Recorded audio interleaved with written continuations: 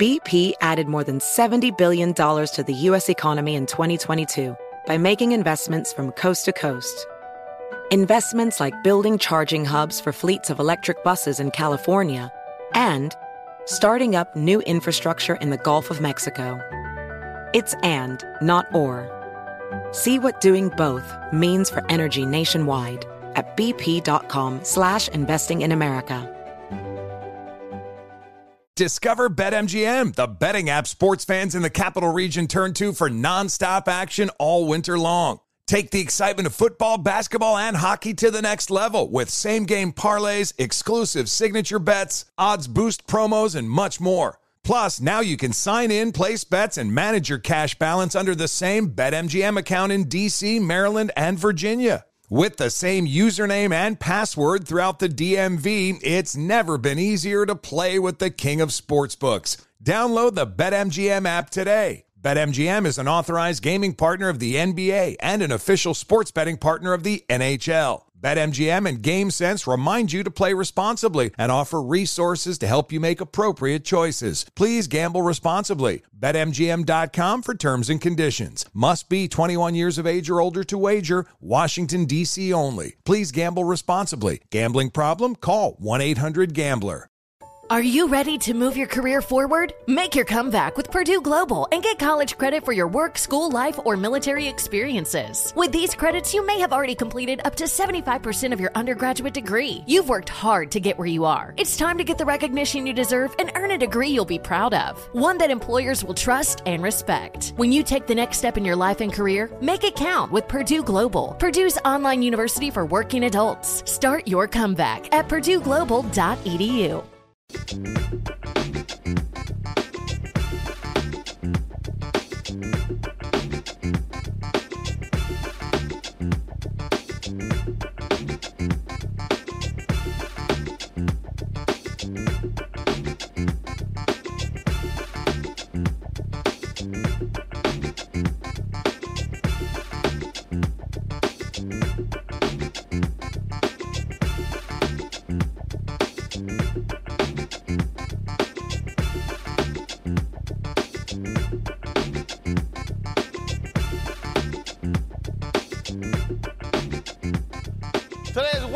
November 1st, 2023, coming up on Roland Martin Unfiltered, streaming live on the Black Star Network. There are several redistricting and voting law challenges we have our eyes on. We'll tell you what's happening in Michigan, Arkansas, and Kansas. Mississippi's Democratic Party and voting rights groups are making the last push to get black voters to the polls. We'll talk to someone from Mississippi Votes about how they are changing strategies to mobilize black voters.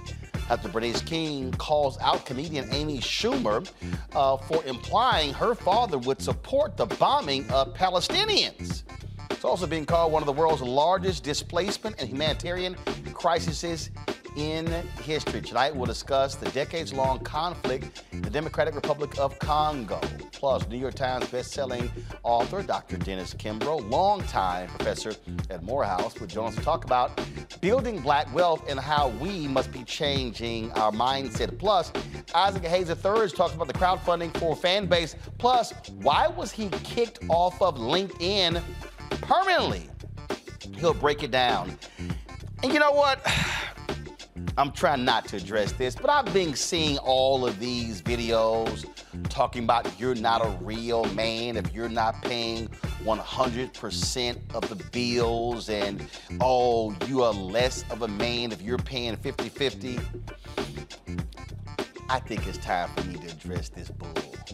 See, y'all about to make me cuss. I'm trying not to. It's time to bring the funk. I'm Roland Martin Unfiltered on the Black Star Network. Let's go. He's got it. Whatever the biz, he's on it. Whatever it is, he's got the scoop, the fact, the find. And when it breaks, he's right on time and it's rolling. Best believe he's knowing. Putting it down from sports to news to politics. With entertainment just for kicks, he's rolling. Yeah, it's on go, y'all. Yeah, it's Roland Martin.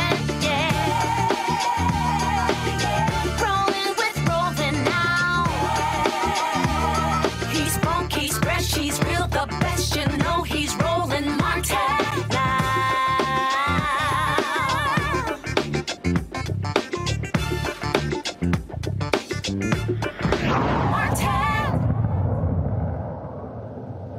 been telling y'all about how Republicans are doing everything they can to make it harder to vote. There are several cases across the country we have our eyes on this week. In Michigan, the federal trial will determine the legality of the state's 2-year-old voting district maps. The outcome could upend Metro Detroit voting boundaries and cause a political scramble among incumbent lawmakers in 2024. A 3-judge federal panel will hear arguments in Kalamazoo over whether the architects of the state House and Senate voting districts used in the November 2022 election diluted the black vote by drawing districts that stretch segments of the majority black city of Detroit into majority white suburbs. Now, today was the deadline for the Arkansas Secretary of State to submit and respond to a brief in the U.S. Supreme Court in the case challenging Arkansas's congressional map. At issue, the state's map intentionally cracks black voters across multiple congressional districts to dilute their voting strength in violation of the U.S. and Arkansas constitutions. For the U.S., Section 2 of the Voting Rights Act.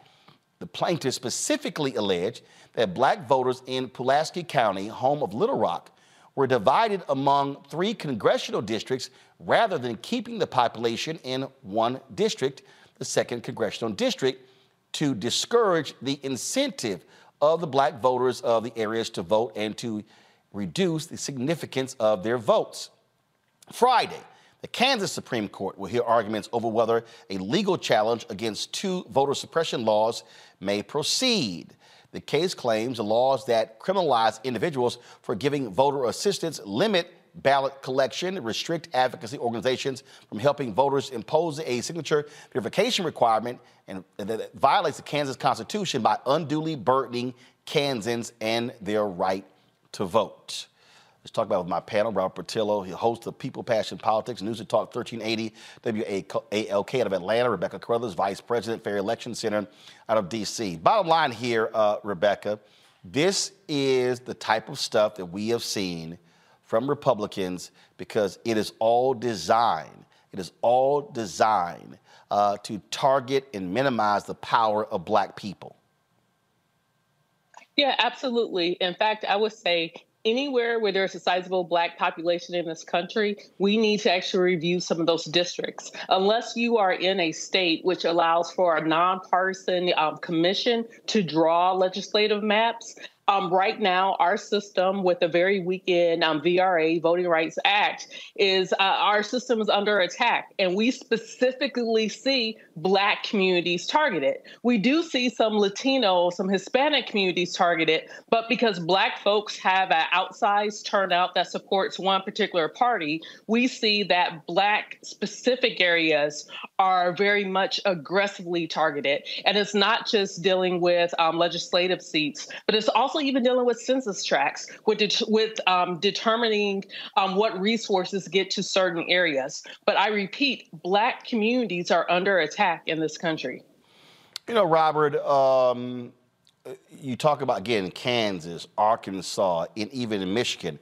In Michigan, the problem there was the voters there approved a ballot initiative establishing a commission to draw lines. But here's the problem. When you still have political folks in charge, they're going to try to get their advantage. We saw in Ohio where they Republicans there flat out just ignored the commission and said, we're going to do what's right for us. We have to understand, remember for the last 30 years or so when Republicans have been trying to tell us that there's no such thing as voter suppression? The whole time they were doing voter suppression in the background. That's why they were telling you it didn't exist. And this is a perfect example of it, that they have been able to use the redistricting system in order to gain unfair political advantage. When we talk about the Republicans over the course of the last 15 years or so, taking over 26 houses of legislature across the country, controlling those state and local ballots, that means that in 2010 and 2020, they were able to increasingly draw these gerrymandered districts to either A, pack African Americans together, thereby limiting the number of representatives they should have within the Congress or also within the state legislative bodies, or B, cracking those districts, taking a majority black district and cracking it directly down the middle and then splitting it in, let's say, 2 to 4 ways, diluting the vote power of those groups, therefore additionally depriving us of seats in our elected bodies of representation. Understand, Republicans have not won the popular vote since 2004 in a national election. That's the only time they've won since 1988 in a national election. So in the last 35 years, they've won the popular vote a grand total of 2 times. They are not trying to be a majority party. The 51 Democratic senators versus the 49 Republican senators, the 51 Democratic senators represent about 41 million more people than those 49 Republican senators do. We see similar numbers in the House of Representatives. They know that they have to go vote for vote. They cannot win. Therefore, they have to play the referees. They have to change the lines. When the courts were ruling on the North Carolina lines several years ago, they said those lines were drawn with laser-like precision in order to disenfranchise black voters. And this is not one of those sexy issues that sounds good on a T-shirt or on a slogan or on a yard sign or something along those lines. But we need to understand this is the most important issue, because if they're able to change your representation, then that means they can effectively nullify your vote. That means that we have to vote in outsized numbers. We have to turn out at 2 to 3 times the rates of other groups just to have the same representation, because they are able to remove the number of people who represent our communities, and that goes down to the distribution of resources, the allocation of educational resources, where they put hospitals at, etc. So we need to start taking these issues seriously, particularly on before the next election cycle, because if they're allowed to do this again in 2030, they might be a minority in this country come 2044, but they will still have an outsized level of power in our political system because they're able to draw the lines. We saw the exact same thing happen in South Africa toward the end of apartheid. We saw the same thing happen in Kosovo towards the dissolution of the Balkans in the 1990s. This is how minority groups maintain power against the will of the people in seemingly democratic systems. Well, folks need to understand here, Rebecca, again, what this does is this also limits power. And when we say power, that means money. It means resources. We're talking billions and billions of dollars. And this is why the Republicans have been trying to get rid of Section 2. They weakened Section 4. This is why Clarence Thomas, who does not have the interests of black people at heart, wants to get rid of the Voting Rights Act completely. Without the Voting Rights Act, the Supreme Court would not have ruled in that favor in Alabama, in Louisiana, and we're seeing the impact of this. And so what Robert just laid out is political gerrymandering, where the Supreme Court said, "Hey, we got no fight in that. It's up to the states." But racial gerrymandering, they still have to deal with the courts on that. Yeah, absolutely. And I just want to be clear. I don't want any party, whether it's the Democrats or the Republicans, controlling how these lines are drawn, because we need these lines to be drawn in a way that's in the best interest of our community. And the best way to do that is through having a commission that's nonpartisan, that's adopting maps that have to be adopted by that state. And just like what Robert was saying, there are many real world impacts. I was just in Greensboro, North Carolina last Friday, speaking and meeting with different groups who are currently suing in North Carolina because of the voting omnibus that got passed by the North Carolina legislature, which also is being kicked into the courts with redrawing those congressional seats. So instead of having even remotely proportional congressional seats, we're not seeing that. We're not seeing people actually truly represented on both the federal level with congressional seats, but on the state level with state Senate and state House seats. And the real world implications, for example, we could look at in Georgia, when we're looking at public funding of HBCUs in Georgia, we see that Savannah State, we see that Albany State are among several universities that have been systematically underfunded by the state of Georgia. So we saw the Carlos Moore law firm now step in and do a lawsuit to try to do something about that. We also saw that in Maryland, and it took a particular lawsuit in order to get a better funding to these HBCUs. We're seeing these same issues even in Tennessee. And so we know and we can see where there's underfunding of resources that go into the Black community, that supports housing, that supports education, that even supports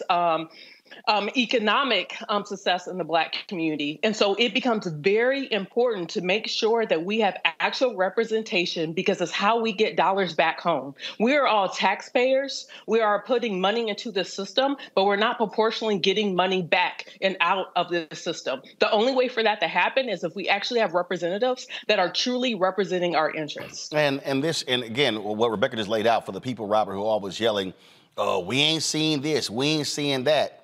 Because a lot of that has to do with who's not representing you. Exactly. And I tell people all the time, just think about it this way. Georgia is about to get another seat on the west side of Atlanta because of the court decision regarding the regarding the maps from 2020. Alabama, same thing. Florida, same thing. North Carolina, same thing. That's 4 seats already. It's a 217 to 212 majority for Republicans in the House of Representatives. That puts you right around 216. You take away George Santos' seat because he may be expelled from Congress and replaced by a Democrat. You get rid of Lauren Boebert's seat because she won that by about 600 votes in the last election. Boom, you have a Democratic majority. Speaker of the House, Hakeem Jeffries. Just like that. So it's not that these things don't matter. These things are crucially important because if you have a Speaker of the House, Hakeem Jeffries, well, that means that now H.R. 40 is going to not only pass, but there'll be pressure on the United States Senate to actually pass a version of to have a study commission on reparations. That means that when we're talking about allocation of national resources, about whether or not the U.S. government, when they're putting R&D into MIT, into Stanford and other schools to do research for DARPA, well, now that can be done at Jackson State and FAM State and Clark Atlanta University. That means that when we're talking about where we're going to put military bases and then and the military industrial complex and contracting, etc., that can happen in Black communities as opposed to other communities because you have the actual representation needed in those committees to push those things down. I got to sit down with with Charlie Rangel years ago when he was chairman of the House Ways and Means Committee. He explained just the power of having the gavel in those committees, the power of being able to set the agenda and to set the items that come before those committees. The American system is not built on the flash of the presidency. It's built on the bureaucracy of the House and of the Senate. And when in order to control those bureaucracies, you have to have control of the vote. And that's why it's so important that we fight to maintain and actually expand the voting right, to restore Section 4 and Section 5, to actually push forward legislation that will reform us to a 2024 version of the Voting Rights Act that would actually cover the entire nation. BP added more than $70 billion to the U.S. economy last year by making investments from coast to coast. Investments like acquiring America's largest biogas producer, Archaea Energy, and starting up new infrastructure in the Gulf of Mexico. It's and, not or. See what doing both means for energy nationwide at bp.com/investing in America. Discover BetMGM, the betting app sports fans in the capital region turn to for nonstop action all winter long. Take the excitement of football, basketball, and hockey to the next level with same-game parlays, exclusive signature bets, odds boost promos, and much more. Plus, now you can sign in, place bets, and manage your cash balance under the same BetMGM account in D.C., Maryland, and Virginia. With the same username and password throughout the DMV, it's never been easier to play with the king of sportsbooks. Download the BetMGM app today. BetMGM is an authorized gaming partner of the NBA and an official sports betting partner of the NHL. BetMGM and GameSense remind you to play responsibly and offer resources to help you make appropriate choices. Please gamble responsibly. BetMGM.com for terms and conditions. Must be 21 years of age or older to wager. Washington, D.C. only. Please gamble responsibly. Gambling problem? Call 1-800-GAMBLER. CNN_'s Guide to Sleep has tons of recommendations for products that can help you get the best night's sleep ever. All right, let's face it, most of us have had trouble falling or staying asleep at some point, and there are a lot of products and hacks claiming to be the solution to our sleepless nights. That's why the CNN_ team spend hundreds of hours testing products to find the ones that can make a huge difference in the quality of your slumber. Visit underscore.com now for our ultimate guide to getting better sleep. And not just the 16 districts envisioned in 1965. There's work to be done going forward, but we have to stop the ball from rolling backwards, and there are groups out there that are fighting every minute of every day to roll us back. Indeed. Hold tight 1 second, folks. We come back from this break. We're going to talk about what's happening in the Congo. A lot of energy focused on Israel and Gaza, but there is a huge humanitarian crisis happening on account of Africa. We'll discuss that next right here on Roland Martin Unfiltered, the Black Star Network. If you're watching on YouTube, hit the like button, folks. We should easily be over 1,000, 2,000 likes every single day, so please do so.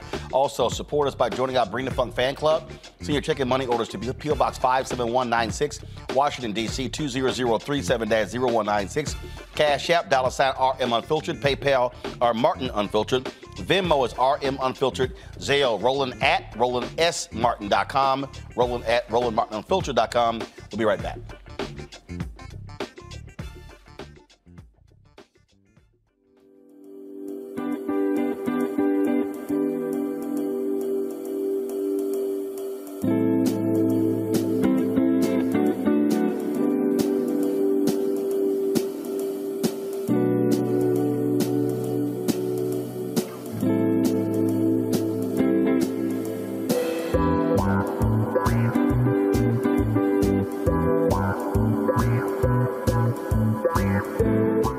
On the next Get Wealthy with me, Deborah Owens, America's Wealth Coach, are you trying to figure out how to earn more revenue in your business during these volatile times?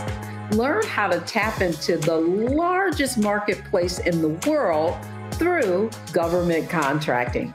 Our next guest, Akia Hardnett, will be sharing how you can get wealthy through government contracting. We've got a young lady, government assistance to government contracts. She literally was on government assistance when she came to us, and in less than a year, she has been winning multiple government contracts, and it has changed the trajectory of her family. That's right here, only on Black Star Network.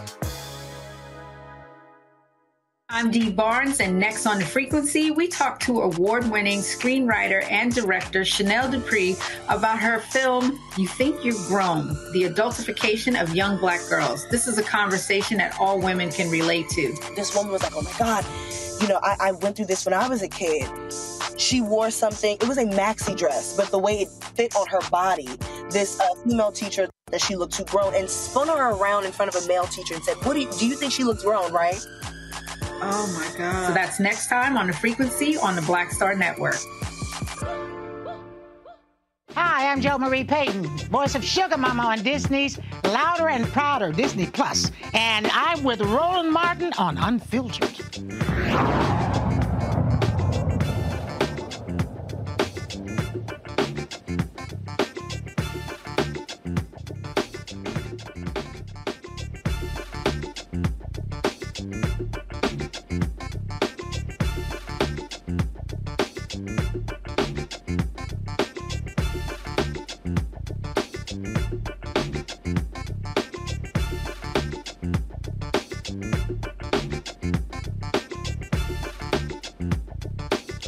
Black Mississippi voters make up about 2/3 of the Democratic Party voting base in the state.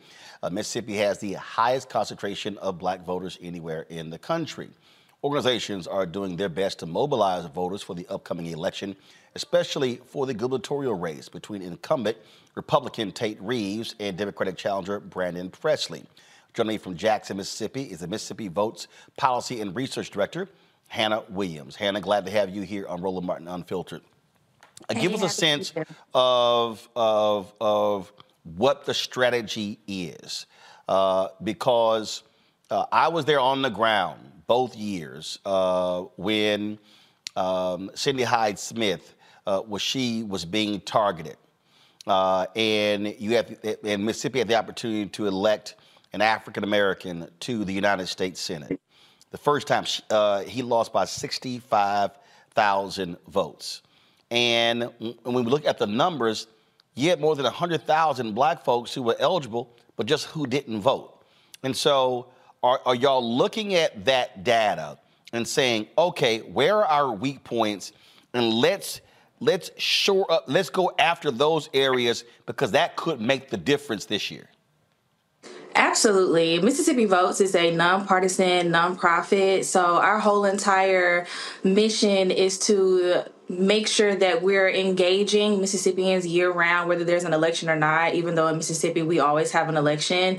When we look at our data research, we basically pinpoint areas or counties that we feel are having issues at the polls, are not turning out the way they should be. The young folks aren't engaged. People may not have enough information to feel like they can go to the polls and make an educated submission on their ballot. So we try to top to bottom, go throughout the entire state, have these community conversations, do a lot of political education to make sure that people are prepared to go to the polls.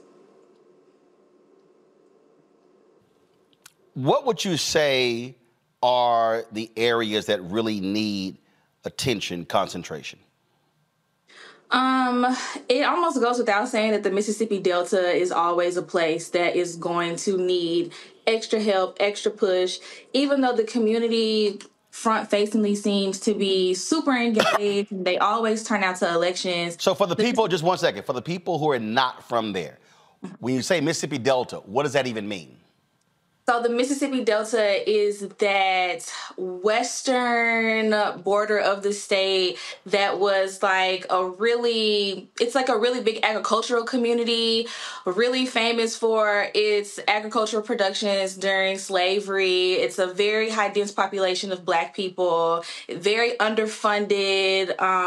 The schools are underfunded, the public schools, the universities in that area like Delta State and Mississippi Valley State are also experiencing not getting the type of money that they need. And so we have people in the Delta who may be registered to vote and are engaged and are educated about what's going on, but their polling place might not be a place that is convenient for them to go to because of how spread out. And so I have a map up right now.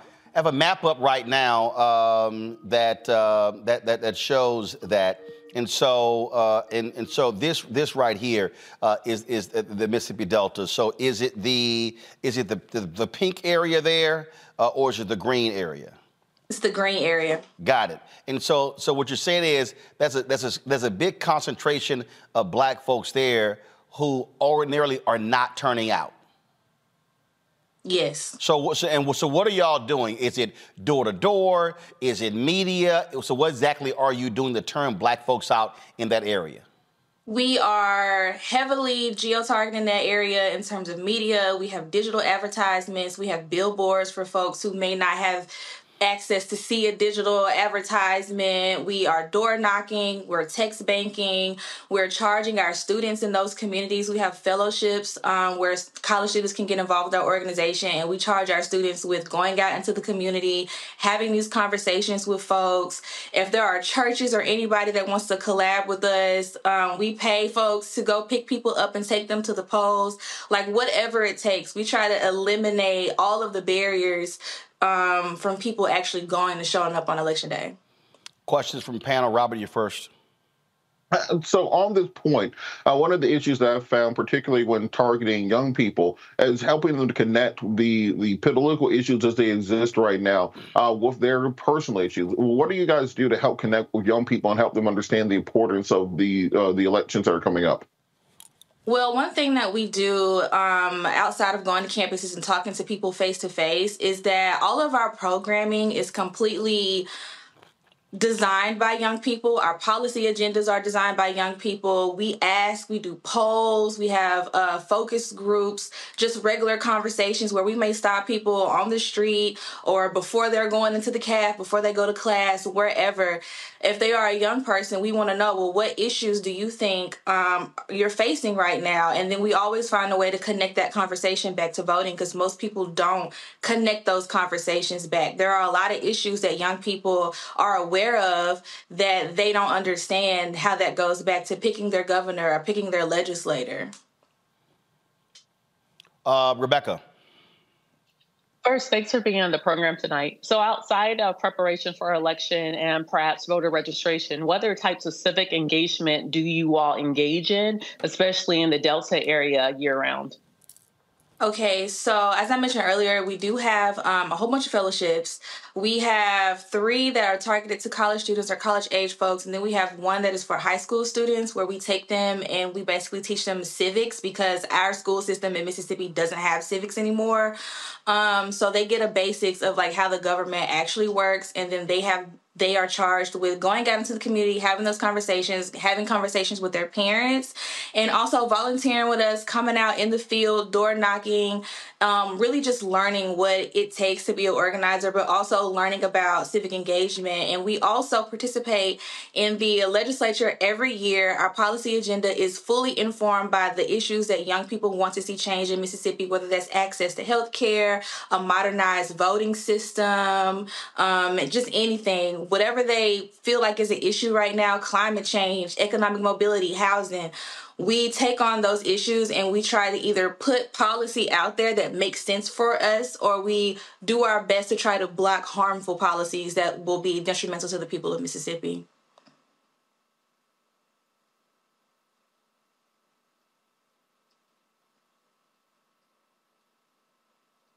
Anthony, go to my iPad here.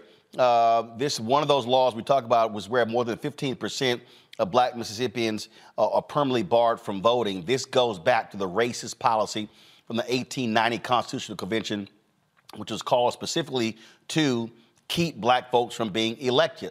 That means it's 130,000 people in Mississippi, 130,000 black voters who cannot vote. And so that is also what impacts the ability to win in Mississippi.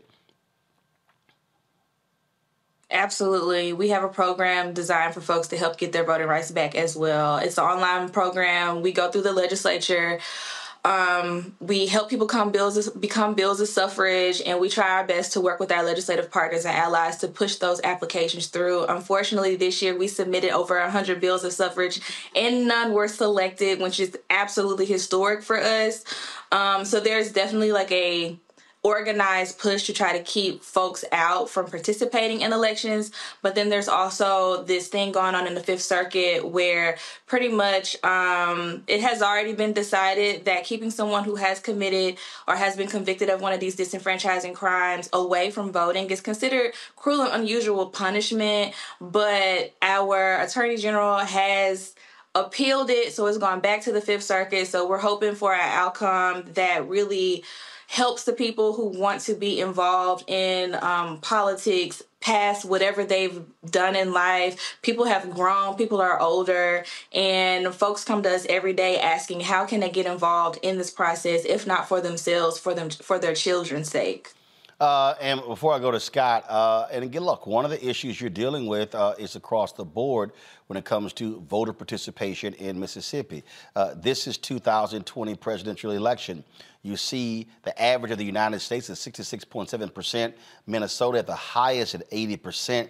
And if you go down this list here, you keep going down, Mississippi is 6th from the bottom.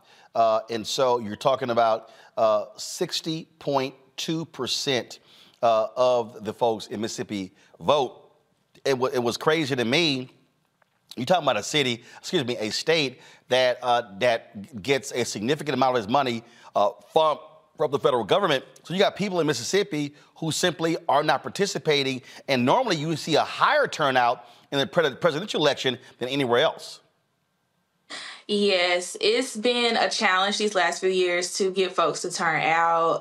It's not something that we take lightly. Even though we have had some growth in a lot of different places, we would like to see growth all over the entirety of the state. I know over the summer when we had our primaries elections, it was one of the lowest statewide turnouts like we've had in like 40 years almost.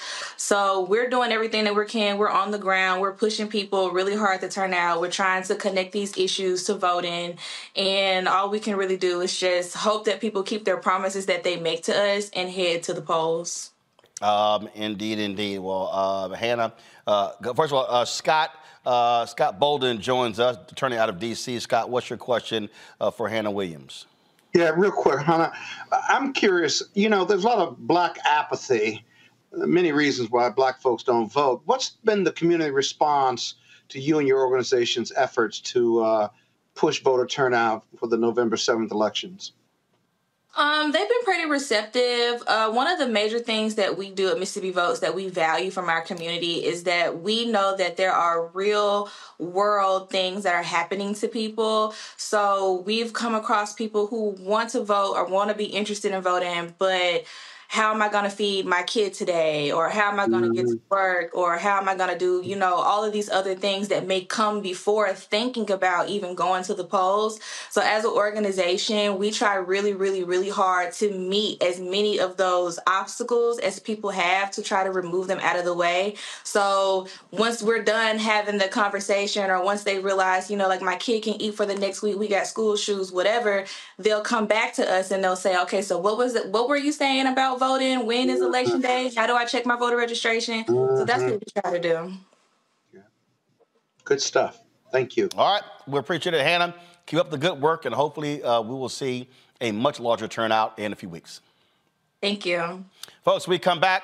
We'll talk about a number of issues. First of all, of course, Black and Missing. We'll also talk about what's happening in the Congo. Bernice King, she checks Amy Schumer when it comes to what's happening in Israel and Gaza. BP added more than $70 billion to the U.S. economy in 2022. Investments like acquiring America's largest biogas producer, Archaea Energy, and starting up new infrastructure in the Gulf of Mexico. It's and, not or. See what doing both means for energy nationwide at bp.com/investing in America.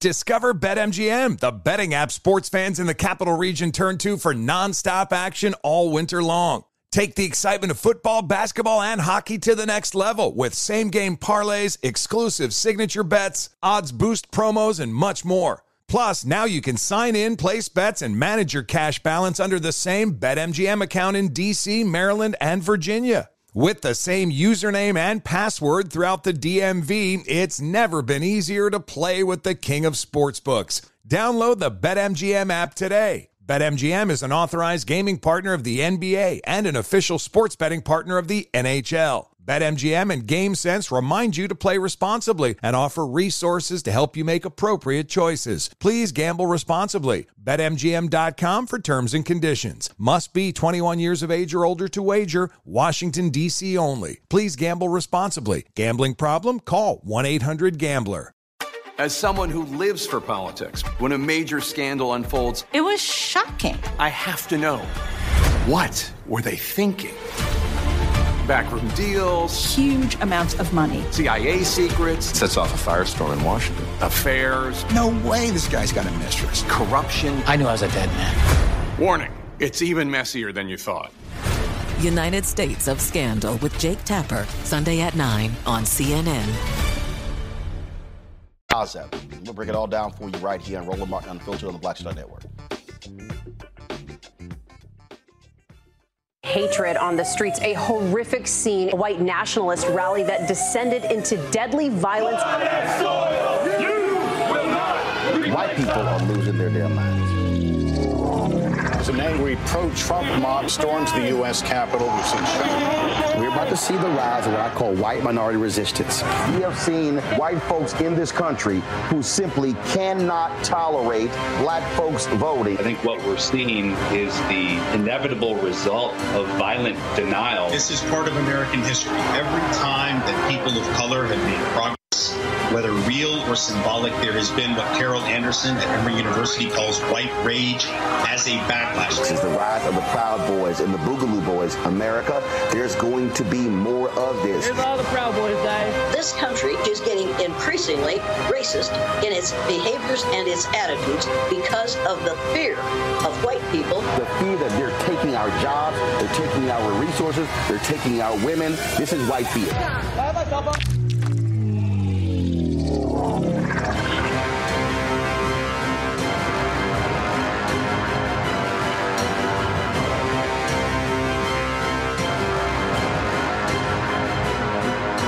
Next on the Black Table with me, Craig Carr.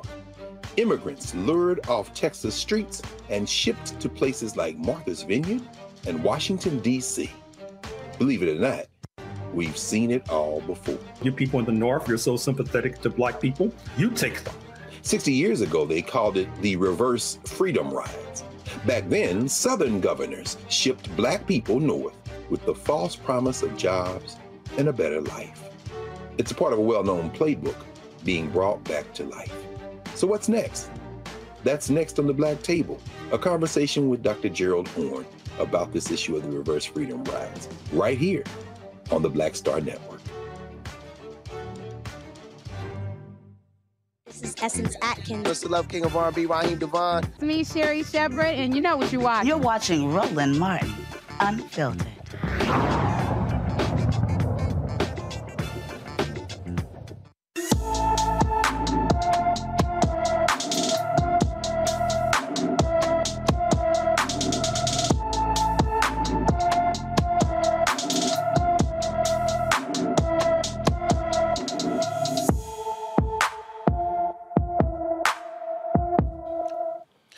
Jabari Douglas has been missing from Palmdale, California since October 25th. The 15-year-old is 5 feet 11 inches tall, weighs 130 pounds, with black hair and brown eyes. Anyone with information about Jabari Douglas should call the L.A. County Sheriff's Department at 661-272-2412, 661-272-2412.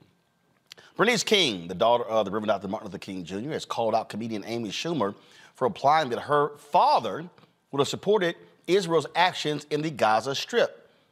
On Twitter, Schumer posted this clip of Reverend Dr. Martin Luther King Jr. talking about Israel. Must see that Israel must exist and has a right to exist and is one of the great outposts of democracy in the world.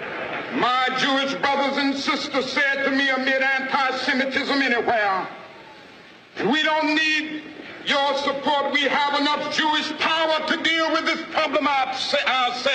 I would still take a stand against anti-Semitism because it's wrong, it's unjust, and it's evil. If my Catholic brothers and sisters said to me, amid bigotry toward Catholics, we don't need your support in this because we have enough Catholic power to deal with it, I would still take a stand against bigotry toward Catholics because it is wrong, it is evil, and it is unjust.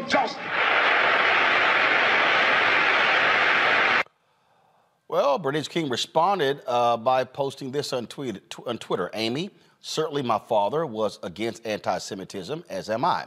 He also believed militarism, along with racism and poverty, to be among the interconnected triple evils.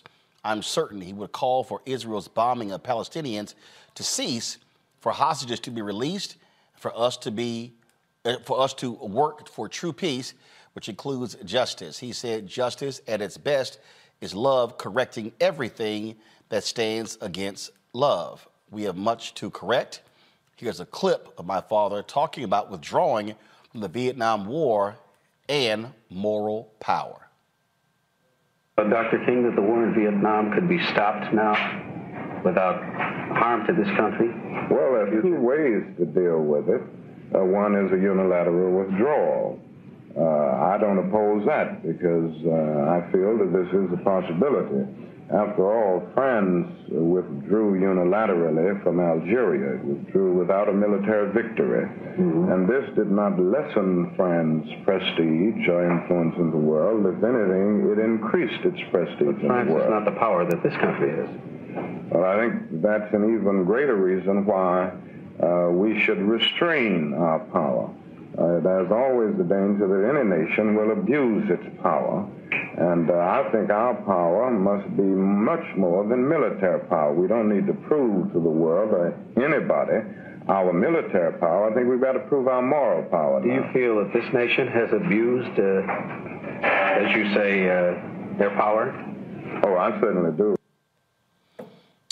Boy, it's always interesting, Rebecca, when these people love to quote Dr. King, but they don't want to talk the rest of Dr. King. Yeah, we have to talk about the full picture. And, this was really interesting. And I'm just holding my breath when it comes to January, when I see all sorts of people, everyone from Ted Cruz to DeSantis, trying to quote Dr. King, knowing that they do not espouse the views or even the moral integrity of Dr. King. And I do appreciate the King family upholding even the intellectual property of their father, to make sure that when people are taking quotations out of context, that it is properly addressed. So I definitely applaud the King family for making sure that Dr. King's thought leadership and moral philosophy is still integral to what his actual beliefs were. Scott? Yeah, it's interesting, this whole issue of Israel versus Palestine, as well as the Hamas. Mainstream America seems to struggle with being two-headed. You're either for Israel or against them.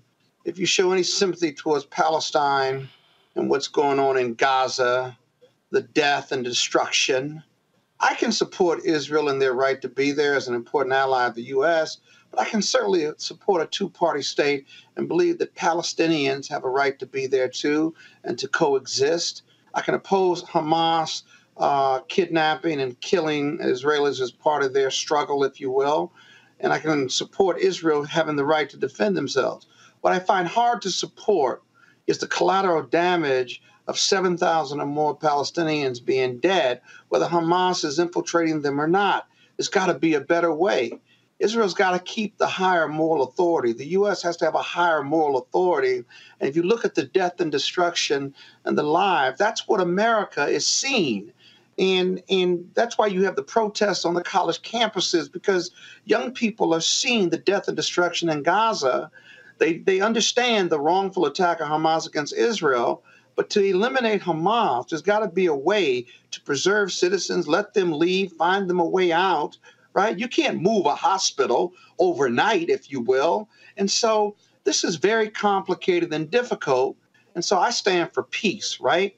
And I can stand for all those other things without being anti-Semitic. I can stand for humanity. And we need that viewpoint, in my opinion, by our leaders and others to be more defined and talked about more if we're going to be part of supporting Israel in a package to send more billions to them to protect themselves. Robert? Part of it is we have to, for our white brothers and sisters, the ones who have kind of been brainwashed by this American system of propaganda. And then you have Ron DeSantis and banning books and banning Black history. Part of what happens when you ban Black history and start calling it critical race theory is you start saying dumbass stuff like Amy Schumer did, because you don't know the history, you don't know the context around things. You can take anything out of context and turn it in, and twist it for your own purposes. Just like Rebecca said, we keep hearing Republicans and conservatives quoting Dr. King, just say content of character, not color of their skin. And they forget there's a whole 1,600-word, 16-minute-long speech that went around that, but they take the part that they want out of it, and they pervert it to their purposes. Of course, Dr. King will be against the bombing of the Palestinian people. We just saw the IDF admit to bombing a refugee camp yesterday, killed hundreds of people. There was a caravan of people that the Israelis told to leave northern Gaza, go to southern Gaza. Before they got there, they got hit by Israeli bombs. There's been as many as 3,000 children have been killed since October the 7th. The death toll of civilians may be above 10,000 currently in Palestine. I was on Iranian TV a couple of days ago, and before my segment, there was an interview with a little 5 or 6 year old Palestinian boy. And he said, well, my father was killed today in an airstrike. My grandfather was killed in 2005 by the Israelis. My great-grandfather was killed in 1987 by the Israelis. So what exactly do you think that little boy's going to do? Grow up to be a cab driver? Grow up to be a baker? No, he's going to grow up to continue the cycle of violence that's been visited upon this region over and over again. And we have to stop with the, there's bad on both sides argument. We had lines drawn in 1947. We had lines drawn in 1967. When Netanyahu ran for re-election last year, he ran on a platform of the total eradication of Gaza. That is what he said in his speeches. He said you have to treat them like Amalek did in the Bible. He put in place the most severely right-wing government in Israeli history, all but promising the war that we are seeing today when he put those things in place. He put in place judicial reforms. They had 18 months of protests by the Israeli people against Netanyahu, giving himself all but godlike dictatorial powers to execute this type of ethnic cleansing. We have to stop pretending the people of Gaza have not been living in an open-air prison since 2005, where every movement they make is being regulated. They don't have access to medical care. They don't have access to food, to water, to humanitarian supplies, and where with a flick of a switch, the Israelis can turn off access to the internet, the access to electricity, shut down hospitals, etc. So as long as we keep pretending that these are even-handed actors in this situation, we are not going to make progress. The reason there's been no two-state solution because of Benjamin Netanyahu.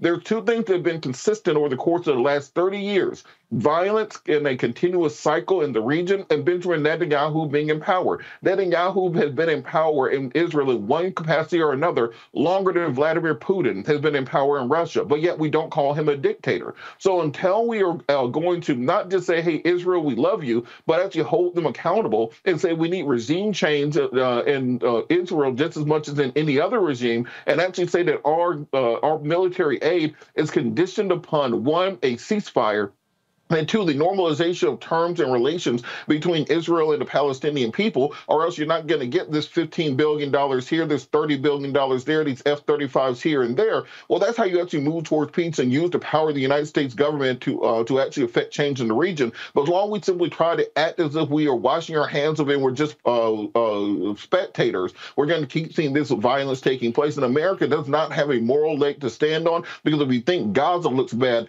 think of what Iraq looked like after we got done with it. It is certainly Across America, BP supports more than 275,000 jobs to keep energy flowing. Jobs like updating turbines at one of our Indiana wind farms and producing more oil and gas with fewer operational emissions in the Gulf of Mexico. It's and, not or. See what doing both means for energy nationwide at bp.com/investing in America.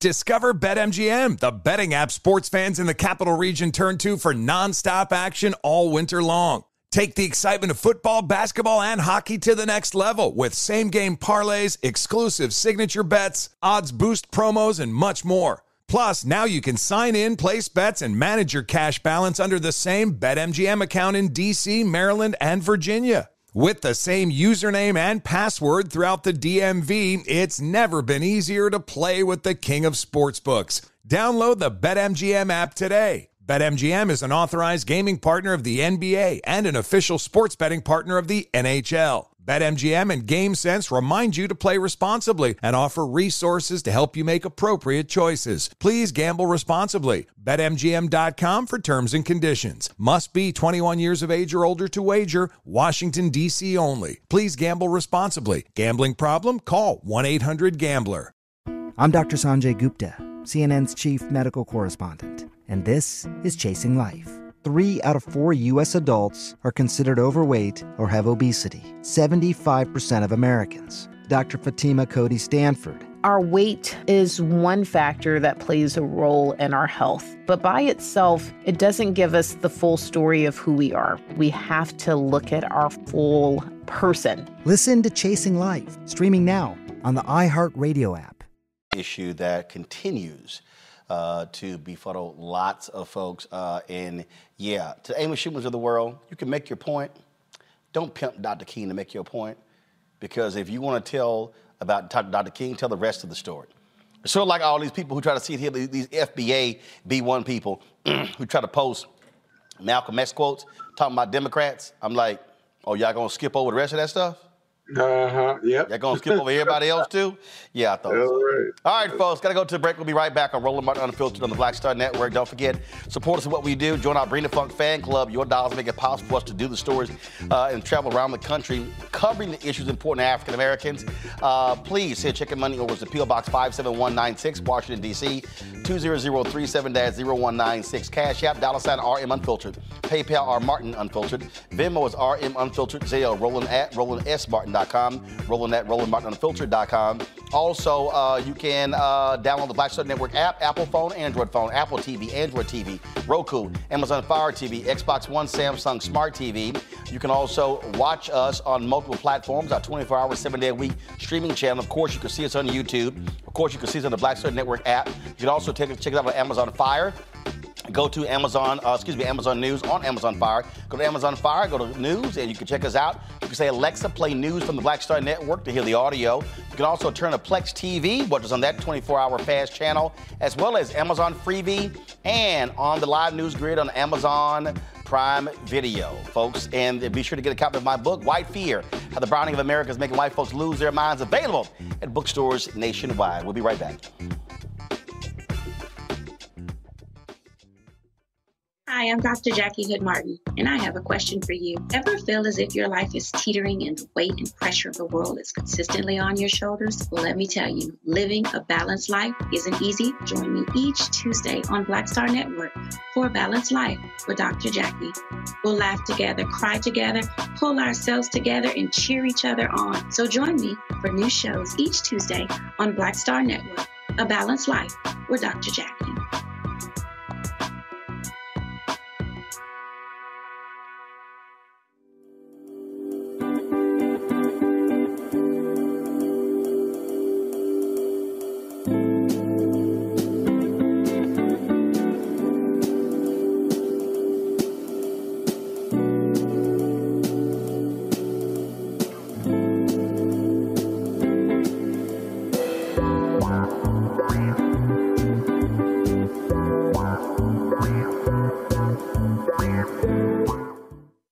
About blackness and what happens in black culture. We're about covering these things that matter to us, speaking to our issues and concerns. This is a genuine people-powered movement. There's a lot of stuff that we're not getting. You get it, and you spread the word. We wish to plead our own cause. Too long have others spoken for us. We cannot tell our own story if we can't pay for it. This is about covering us. Invest in black-owned media. Your dollars matter. We don't have to keep asking them to cover our stuff. So please support us in what we do, folks. We want to hit 2,000 people, $50 this month, raise $100,000. We're behind 100,000, so we want to hit that. Y'all money makes this possible. Check some money orders. Go to P.O. Box 57196, Washington, D.C. 20037-0196. The Cash App is $RM Unfiltered. PayPal is R Martin Unfiltered. Venmo is RM Unfiltered. Zelle is Roland at RolandSMartin.com. My name is Lena Charles, and I'm from Opelousas, Louisiana. Yes, that is Zydeco capital of the world. My name is Margaret Chappelle. I'm from Dallas, Texas, representing the Urban Trivia Game. It's me, Sherry Shepard, and you know what you watch. Roland Martin on Unfiltered.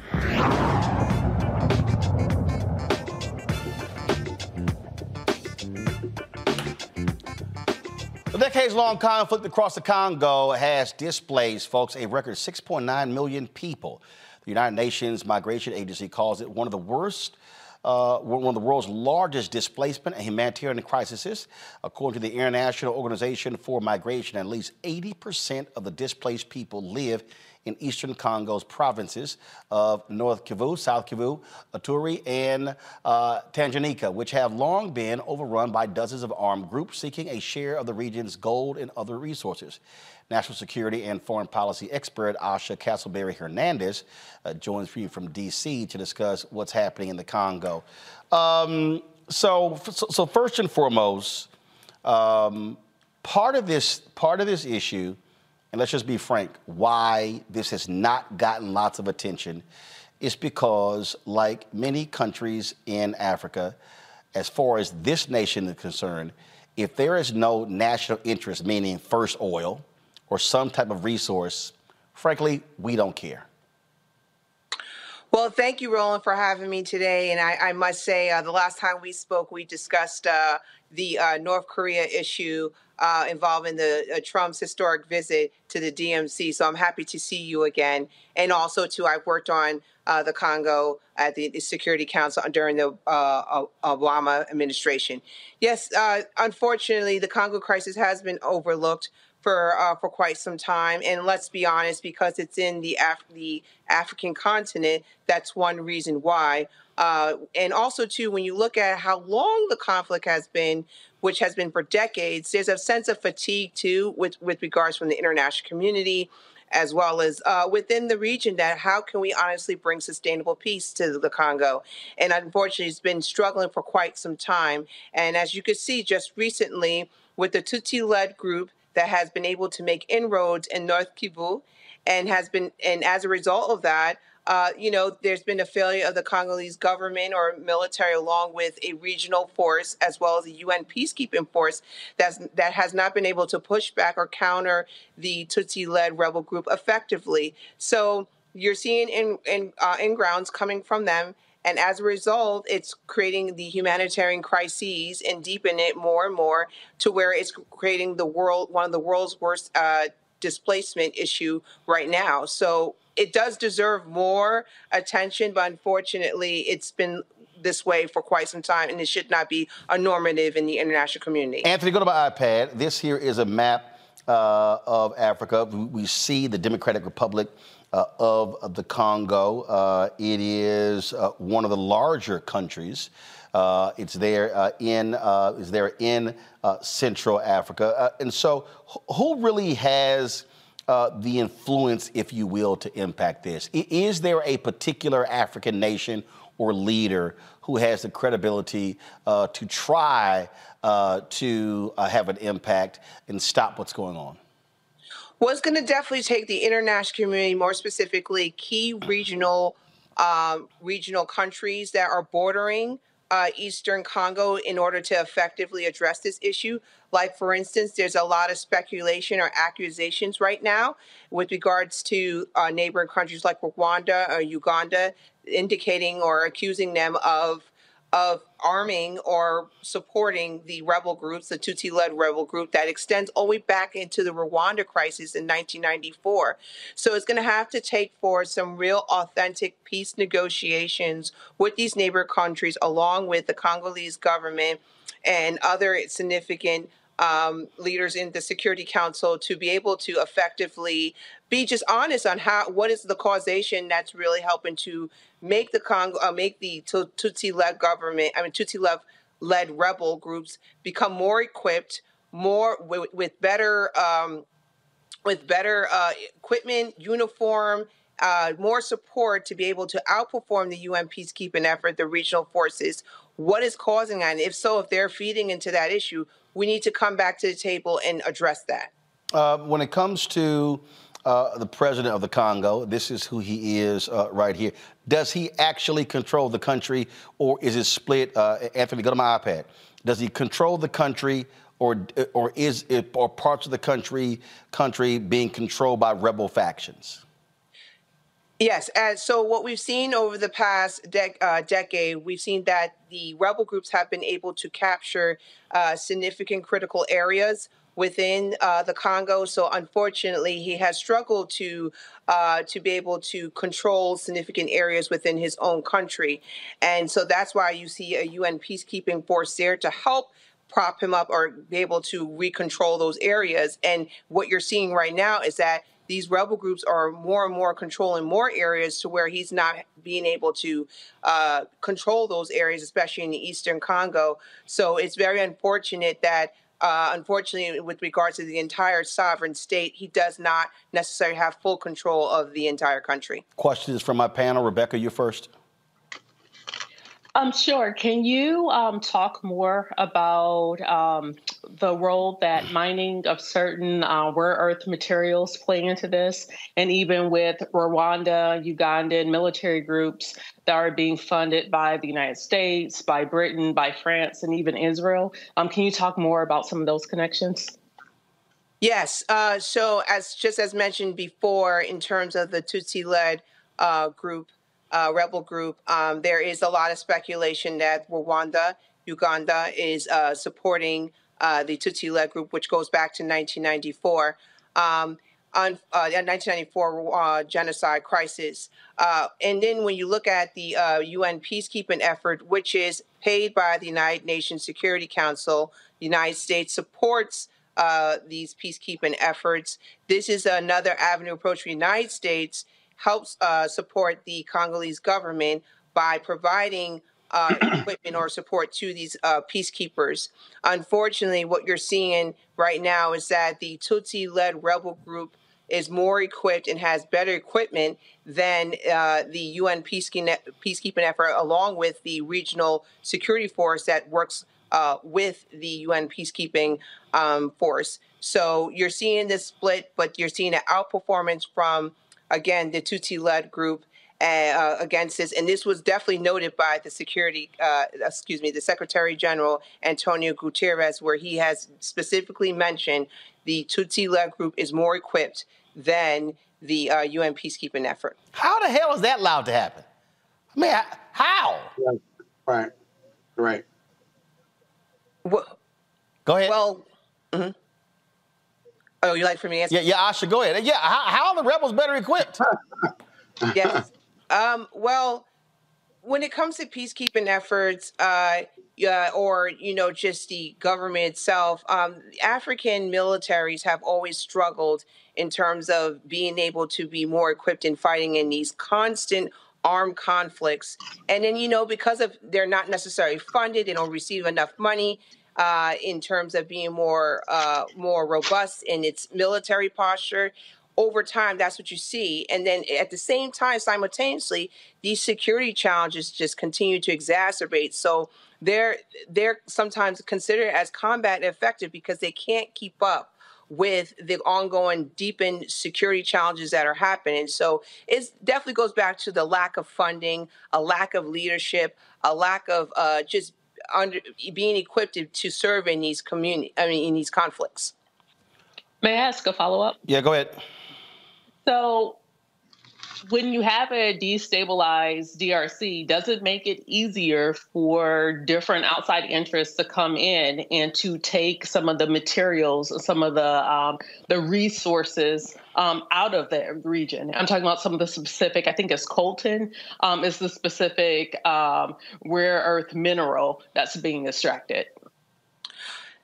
Thank you for mentioning that point, because looking at this situation, many experts have said that one of the driving factors of why this conflict is happening is because of the economic interest in terms of the rich natural resources like gold and additional resources, where these neighboring countries have an interest in being able to control. So with that being said, because the Congo, especially along the eastern province, is looked upon as being porous, it is a lot easier for external forces or groups to come in and to be able to take advantage of the destabilization or the fragility of the country, and more specifically is to target towards these markets or these natural resources. So there's definitely a big economic drive or factor here that plays into this conflict. Who is Scott Bolton here, if I may, Roland? Go ahead. Who's driving the peace process? I mean, the videos show chaos. You've got these various interests and so forth and so on. I got it. But the UN is there as a peacekeeping force. Is the UN driving peace and negotiations between these various factions, whether it's power sharing or ending the chaos or ending the war against these 80% of the population that's being displaced? Thank you for the question. Yes, so the UN has played a significant role in trying to, achieve a sustainable peace there in the Congo, but unfortunately, it has not been able to reach that goal. Going back to the CNDP in 2009, where there was this power sharing point that you just mentioned between the Tutsi-led leadership along with the Congolese government, where both were come together as far as a sharing power. But unfortunately, in 2012, when the Congolese government arrested one of the top Tutsi-led rebel group leaders, that created a friction or a divide or a wedge between the two. And then that's when you start to see the Tutsi-led representation or group just branch away from the Congolese government. So, and then it happened again. Another agreement occurred, but unfortunately, that peace deal did not meet its expectations. And in fact, the Tutsi-led group says we are fighting back because we're not seeing that the Congolese government is meeting our expectations with regards to these peace agreements. So there is definitely a failure with regards to these peace agreements bringing sustainable peace subsequently, because that's exactly what they've mentioned, that it's not achieving peace within this area. So there's been just a lot of failure in terms of after meeting or after a peace agreement has been established. Wow. Robert? BP added more than $70 billion to the U.S. economy last year by making investments from coast to coast. Investments like building charging hubs for fleets of electric buses in California and starting up new infrastructure in the Gulf of Mexico. It's and, not or. See what doing both means for energy nationwide at bp.com/investing in America. Discover BetMGM, the betting app sports fans in the capital region turn to for nonstop action all winter long. Take the excitement of football, basketball, and hockey to the next level with same-game parlays, exclusive signature bets, odds boost promos, and much more. Plus, now you can sign in, place bets, and manage your cash balance under the same BetMGM account in D.C., Maryland, and Virginia. With the same username and password throughout the DMV, it's never been easier to play with the king of sportsbooks. Download the BetMGM app today. BetMGM is an authorized gaming partner of the NBA and an official sports betting partner of the NHL. BetMGM and GameSense remind you to play responsibly and offer resources to help you make appropriate choices. Please gamble responsibly. BetMGM.com for terms and conditions. Must be 21 years of age or older to wager. Washington, D.C. only. Please gamble responsibly. Gambling problem? Call 1-800-GAMBLER.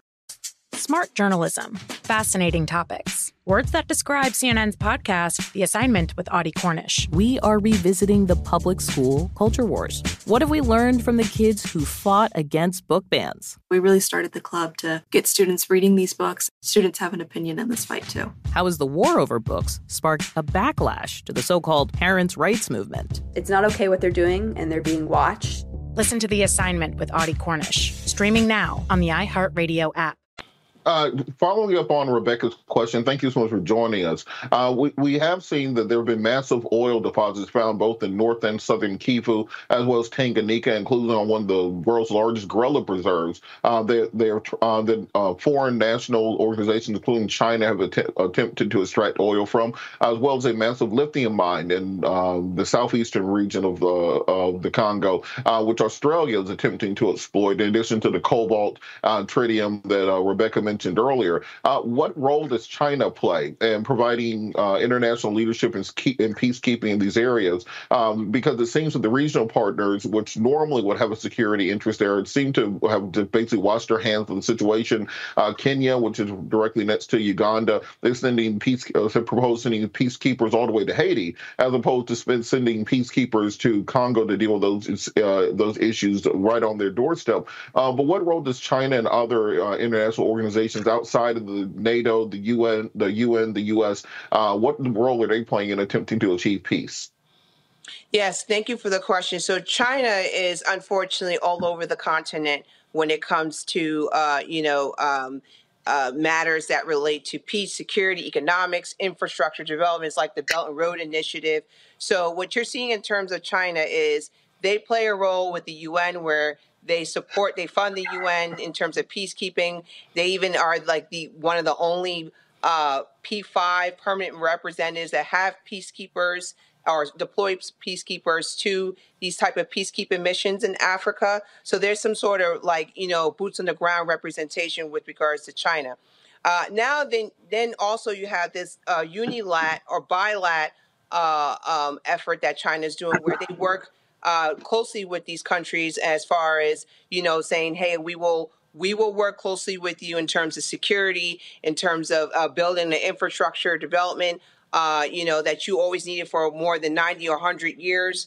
But in exchange, China always has an interest in terms of economics, especially when it comes to oil.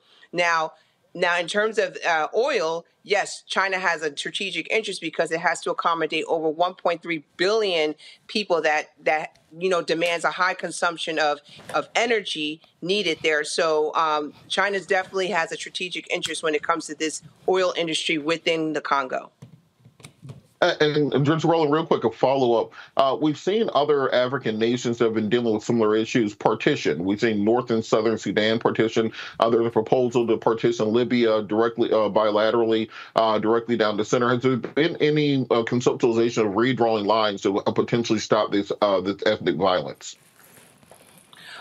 With regards to this, as far as partition, I think that is a potential, especially if you start to see where the country is struggling to be able to control the entire state. So just like what you said, as far as Sudan, I used to actually work on that issue at the United Nations, where we successfully were able to establish South Sudan compared to Sudan, and that helped at that point bring more peace between the two countries. But there is definitely a potential here with regards to the Congo, especially when you see there's a huge difference in terms of experiences looking at the Eastern Congo versus Western Congo. But once again, in order to do that, we have to bring in those neighboring countries and the rest of the international community to come up to a consensus on, is that realistic? Would that actually bring peace with regards to the DRC?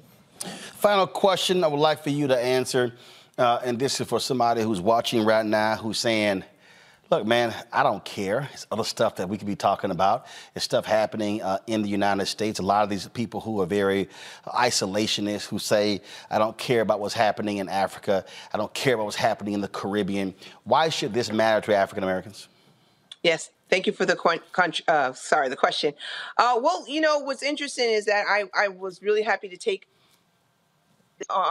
to participate in this interview, because just yesterday, Vice President Harris initiated her presidential advisory board, President Biden's advisory board for African affairs. So they're spending a lot of time, money in terms of how to help bring peace and security effectively in the continent. And that requires Americans being involved, utilizing our taxpayer money to help bring peace and security there. Why is that so important? Well, when you look at places like the DRC, or even right now in Israel involving Gaza, when you have destabilization, you have groups like terrorist groups, for instance, whether it's Hamas, ISIS, et cetera, especially ISIS in southern Africa. Those type of terrorist groups breed there. And once they have the opportunity to build on strongholds and emerge, that becomes not only a threat to that specific state, the region, but also to the United States. So it's helping to develop Africa. It's not just involved with, okay, we have to be able to push back on China with regards to strategic competition, but it helps fight back terrorism. And that was clearly stated by the vice president when she actually pursued her trips there. She saw that it's very important that we stay engaged with Africa and help develop it because it fights back against terrorism. And to your point, this is the press release, excuse me, the White House sent out. Go to my iPad, please. Lays out the inaugural members of the President's Advisory Council on African Diaspora Engagement in the United States. There are 12 members of folks in here. So the members for 2023-25, you see them here, including Rosalind Brewer, who recently stepped down as the CEO of Walgreens, actress Viola Davis, Helene Gale of Georgia, Patrick Gaspard, former legislative director under Obama. And so you see all the names right here. Asha Castleberry Hernandez, we certainly appreciate it. Thanks for joining us, giving us this important perspective that it will not get talked about on mainstream media. Thank you so much, Roland. Thanks so much. Look forward to having you back. Folks, got to go to break. When we come back on Roland Martin Unfiltered, a lot of things we want to talk about on the show. We'll talk about, first of all, we'll talk with Dr. Dennis Kimbrough about the creation of the building of black wealth and how the mindset of African Americans must change. That's not Where's Our Money segment. Also on the show, we're going to talk with my man Isaac Hayes III, the founder of Fanbase. Why has he been banned from LinkedIn? Could it be that he pissed off the people of Clubhouse and they were upset with him? We'll talk about that. And y'all, I gotta deal with this crap that I keep seeing all on social media. I'm sick of these people talking about you not a man if you don't pay 100% of the bills. Yeah, I got a couple things to say about that. And I got a little surprise for Scott Bolden. You're watching Roland Martin Unfiltered right here on the Black Star Network.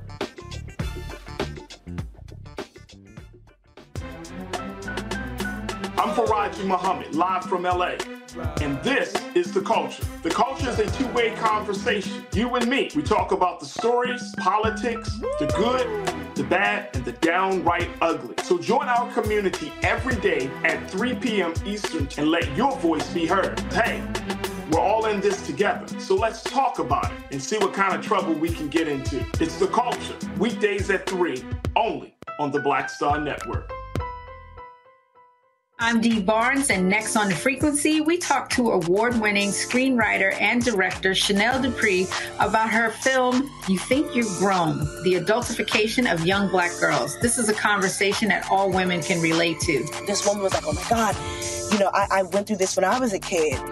She wore something, it was a maxi dress, but the way it fit on her body, this female teacher thought that she looked too grown and spun her around in front of a male teacher and said, do you think she looks grown, right? Oh my God. So that's next time on The Frequency on the Black Star Network. Next on The Black Table with me, Craig Carr. Immigrants lured off Texas streets and shipped to places like Martha's Vineyard and Washington, D.C. Believe it or not, we've seen it all before. You people in the North, you're so sympathetic to black people, you take them. 60 years ago, they called it the reverse freedom rides. Back then, Southern governors shipped black people north with the false promise of jobs and a better life. It's a part of a well-known playbook being brought back to life. So what's next? That's next on The Black Table, a conversation with Dr. Gerald Horne about this issue of the reverse freedom rides, right here on the Black Star Network. Hello, I'm Jamia Pugh. I am from Coatesville, Pennsylvania, just an hour right outside of Philadelphia. My name is Jasmine Pugh. I'm also from Coatesville, Pennsylvania. You are watching Roland Martin Unfiltered. Stay right here.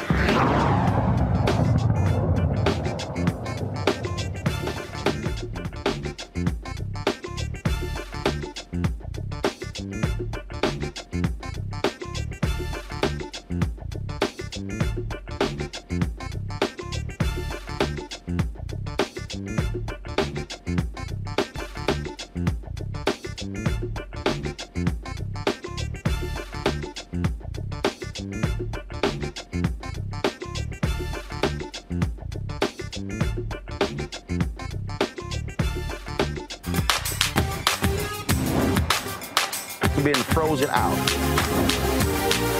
Facing an extinction level event.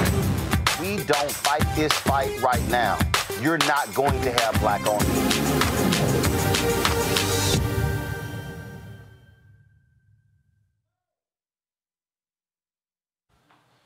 All right, folks, welcome back to Roland Martin Unfiltered on the Black Star Net. I'm glad to have you here. We have this section of our show, Where's Our Money? Because our focus oftentimes is what's happening in our society when it comes to building wealth creation. And you keep hearing this. People keep talking about, building wealth creation, how these things are important. A lot of times, I hear these conversations. I see these panels of people talking about building wealth creation. I sort of laugh at many of them because when I see the people on a panel, the first thing I go is, any of them wealthy? Any of them actually got money? Any of them actually own businesses. It sort of drives me crazy when I hear a lot of these things take place. And I know somebody's sitting here saying, man, I think you're being too hard. No, I'm not being too hard, because if we're going to be honest about what is needed and required, is I believe there has to be a fundamental change in mindset. When I look at a lot of the discussions, panels that we sit on, I've done this at Congressional Black Caucus, and I remember speaking before U.S. Black Chamber, Inc., Ron Busby's group, and I said to them, y'all should never allow a conversation to be had about wealth creation if you're not on the panel. This is no slight. Let me be very clear. I'm going to say something. This is not throwing shade at any group or anyone. But I said to the U.S. Black Chamber, Inc., how can you allow there to be conversations about black wealth creation, and I see the NAACP and the National Urban League on the panel, and you're never on the panel? I said, I said, that makes no sense to me. I said, because they're not experts at that. So the other day, I was on social media, and I came across this clip here of my man, Dennis Kimbrough. And let me get the clip set up. And I saw it, and I started laughing. I mean, I've heard him speak. We've chatted many times before. And those of you who at Morehouse have know him as well. And so I saw this clip, and I said, let's get him on the show. Go to my iPad. Black America, you are the only group. You are the only group that don't profile your wealth creators. You got 6 black billionaires out there. Can you tell me the 6? Oh, I don't know. Well, that's the problem. That's the problem. Black America, how do you get up and look in the mirror in the morning knowing you only got 35,000 black millionaires? You almost got the same number of millionaires that Qatar has. You got about 35,000 millionaires in Qatar. You got 34 million African Americans in the United States, and you barely have 900,000 people who live in Qatar. What are you doing? Black America, you are the only group. You are the only group that don't profile your wealth creators. You got 6 black billionaires out there. Can you tell me the 6? Oh, I don't know. Well, that's the problem. That's the problem. Black America, how do you get up and look in the mirror in the morning knowing you only got 35,000 black millionaires? You almost got the same number of millionaires that Qatar has. You got about 35,000 millionaires in Qatar. You got 34 million African Americans in the United States, and you barely have 900,000 people who live in Qatar. What are you doing? Black America, you are the only group. So joining us right now, Dr. Dennis Kimbrough. He is professor, he's author, he's lecturer, he's done all of that. He is, of course, a good man of distinction. Scott, I don't think you can claim him your frat, Scott. I don't think so. He's a good Kappa man, right? He's a good Kappa man. I know Dr. Kimbrough. He's a good Kappa man, right? Nope. Nope. Of course not, Alpha man. Nice try, but you came up short again. Doc, the reason I thought this was important to talk about is because I can't tell you how many times I'm attending events and people are having these conversations, and the first thing I do is, do they own anything? Have they had any P&L responsibility? Have they hired anybody? And I just think we have lots of conversations that are nothing more than rhetorical masturbation. It only pleases the person talking. Doc, you there? Yeah, I'm here. I didn't know that was a question. No. That was a statement that he can respond to. Go ahead. Well, yeah, you're asking me a question, and thank you very much, Roland, for giving me this platform. I'm eternally grateful, and yes, You and I go way back, and we come way forward. And speaking of going way back, that clip that you showed, that was at the beginning of my data search in terms of black millionaires. So it's got some age on it. And thankfully, at the time when I was writing that book, thanks to Federal Reserve, U.S. Trust Survey, IRS, Census Bureau, when I put all that data together, there were only 35,000 black millionaires, according to the Fed. Now, that was almost 20 years ago. And to go back even further, which got me on this path after I got my degree from Northwestern, I read an old issue of Time magazine that profiled Martin Luther King when he led the Montgomery bus boycott in 1955. And they said in that issue of Time magazine that when he did lead that boycott, there were only 5 black millionaires in the United States. And as lo and behold, and thank God, 4 out of the 5 were still living. Now, I knew that my dissertation at Northwestern and what my area of focus was just to categorize wealth, because we didn't have that many books at the time. And so when I saw that article, I made it my business. 4 out of the 5 were still living. I hopped on a plane, got in a car, did whatever I had to do to go ahead and interview these gentlemen. I can say this now unequivocally. Here we are in 2023. There are 62 million millionaires across the globe. Of the 62 million millionaires across the globe, 22 million can be found right here in the United States. Of the 22 million in the United States, 1.79 million are African American.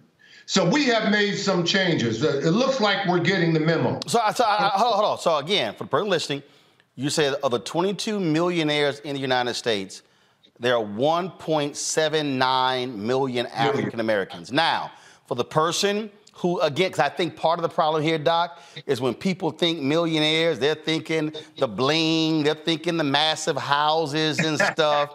No, when you say millionaires, we're talking about people with what? BP added more than $70 billion to the U.S. economy last year by making investments from coast to coast. Investments like acquiring America's largest biogas producer, Archaea Energy, and starting up new infrastructure in the Gulf of Mexico. It's and, not or. See what doing both means for energy nationwide at bp.com/investing in America. Discover BetMGM, the betting app sports fans in the capital region turn to for nonstop action all winter long. Take the excitement of football, basketball, and hockey to the next level with same-game parlays, exclusive signature bets, odds boost promos, and much more. Plus, now you can sign in, place bets, and manage your cash balance under the same BetMGM account in D.C., Maryland, and Virginia. With the same username and password throughout the DMV, it's never been easier to play with the king of sportsbooks. Download the BetMGM app today. BetMGM is an authorized gaming partner of the NBA and an official sports betting partner of the NHL. BetMGM and GameSense remind you to play responsibly and offer resources to help you make appropriate choices. Please gamble responsibly. BetMGM.com for terms and conditions. Must be 21 years of age or older to wager. Washington, D.C. only. Please gamble responsibly. Gambling problem? Call 1-800-GAMBLER. Martha Stewart, the original influencer. When I think about anything, I think about the way that she did it first. The media mogul. 5 to 6 years ahead, she saw what was coming. The prisoner. The rise, the fall, and the reinvention of an American icon. Once Martha paved the road, everybody else pretty much copied her. A CNN original series, The Many Lives of Martha Stewart, now streaming on Max. $1 million in assets, how do you define that? Net worth. I use the same formula that's used at the Fed. Assets minus liabilities minus primary source of residence. If you threw the residence in there, then of course everybody out in California, everybody in New York would certainly walk up to the starting line. Got it. But the fact of the matter is that we are getting the memo, but we're not getting the memo on the level that we should. Why? Because, Roland, I'm a Johnny-come-lately. What I've done isn't anything special. Because Black America, your most prolific scholar, W.B. Du Bois, in 1879, or actually 1877 through 79, he wrote the seminal work, The Negro in Business. Now, how did he do that? Okay, he was teaching at Atlanta University, arguably the same school that I teach right now that has now become Clark Atlanta University. And after school in the spring semester, he would hop on a train as far south as Jacksonville, Florida, and travel as far north as Boston, Massachusetts. And every step along the way, he would get off the train and interview Black business owners. Well, you're fortunate if you get a chance to read that book. Only your better university libraries, and I don't even know if any public libraries would have a copy of that more than 800-page book. And the book is called again what? The book is called what?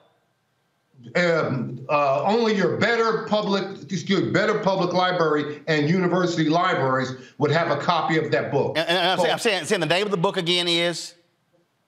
The name of the book is The Negro in Business. Got it. Go ahead. Okay, The Negro in Business. If you don't get a chance to read the complete compendium, that book, just read the first 30 pages because he has two profound quotes within the first 30 pages. Number one, he says, the man or woman who won't control his or her finances won't control anything else. Now, what in the world does that mean? If you don't care about the money in your pocket, what do you care about the level of black on black crime? What do you care about the scarcity in terms of high school graduation rates within the community and the like? And then number two, he says, nothing positive will ever occur in a community that fails to circulate its dollars. Now, he wrote this in the late 1890s, and those two quotes are applicable today. So in 1897, Du Bois writes The Negro in Business. 15 years later, in 1913, Booker T. Washington writes his book, and he uses the same title, The Negro in Business. Now, that book that Booker T. Washington wrote, they only had 25,000 copies printed of the hardback. Now, here you are in my study, and I can turn around right there and look behind me. I got rows and rows of books back in my study, but here I am by my computer. I have the 30 books that had a profound impact on my life. Booker T. Washington's book was one of those books. So the days are gone in which we can say the white man this, white America, blah, blah, blah. No, you've got to be a participant in your own rescue. And I'm not saying everybody's got to be a millionaire or billionaire. Hell, I'm telling you, right now you got about 3,000 billionaires across the United States. And on any given day, you would have anywhere from 12 to 15 African-American billionaires. I've been blessed to interview 4 of the anywhere from 12 to 15. That's not my stick. I want you to be completely and totally fulfilled. But the fact of the matter is you have got to change your mindset in the environment that we are right now. The economy that we have right now, we've gone from agricultural to industrial to information technological, whatever. Right now, we are in the creator's economy. And what does that mean? That means you create your own economy. In the next year, year and a half, maybe 2 years, there'll be 8 billion people on this planet. And what in the world does that mean? That means 8 billion sets of ears, 8 billion sets of eyes for you to share your product, for you to share your service. So what in the world are you going to do? Now, what I found out writing The Wealth Choice, and I've been blessed. It was a lot easier to write The Wealth Choice than Think and Grow Rich or Black Choice or What Makes a Great Great, because I had a little, I guess, I had a little brand equity at that particular point. But the folks, number one, I used a full-blown survey. When Tom Stanley wrote The Millionaire Next Door, and I'm not saying it was easier for him than it is me, research is research, okay? Yep. And as you know, I'm not going to make this an MBA class, but there's 2 types of research. There's what we call applied research, and there's theoretical research. And I was looking for the applied research. I wanted to talk to folks who did this for a living and who were 7 figures. So if I profile anybody in my book, and if I surveyed anybody in my data, they were 7 figures. So I used a full-blown survey in which I asked these black millionaires 118 questions. And the survey was divided into 4 different factors, everywhere from demographics to success factors. Number 2, I held 6 focus groups around the country. If you were an African American and you weren't 7 figures, you did not get into the focus group. Not because I didn't want you, not because you didn't have anything to say, but you weren't my target demographic. So where were those focus groups? I had 3 in Atlanta. I had 1 in Washington, D.C. The focus group that I had in Washington, D.C., there were more than 110 black millionaires in that focus group. Carla Harris, the most powerful black woman on Wall Street, Morgan Stanley, she was in that focus group. Bob Johnson, one-time owner, the Charlotte Honors and BET founder, he was in that focus group. Michael and Steve Roberts, the Roberts brothers, you're billionaires, okay, out of St. Louis, they were in that focus group. And again, I had a small focus group in Omaha, Nebraska, and I had an even smaller focus group, a boutique focus group with only black females out in Las Vegas. And the reason why I held these focus groups, I wanted to see how black millionaires interacted with each other.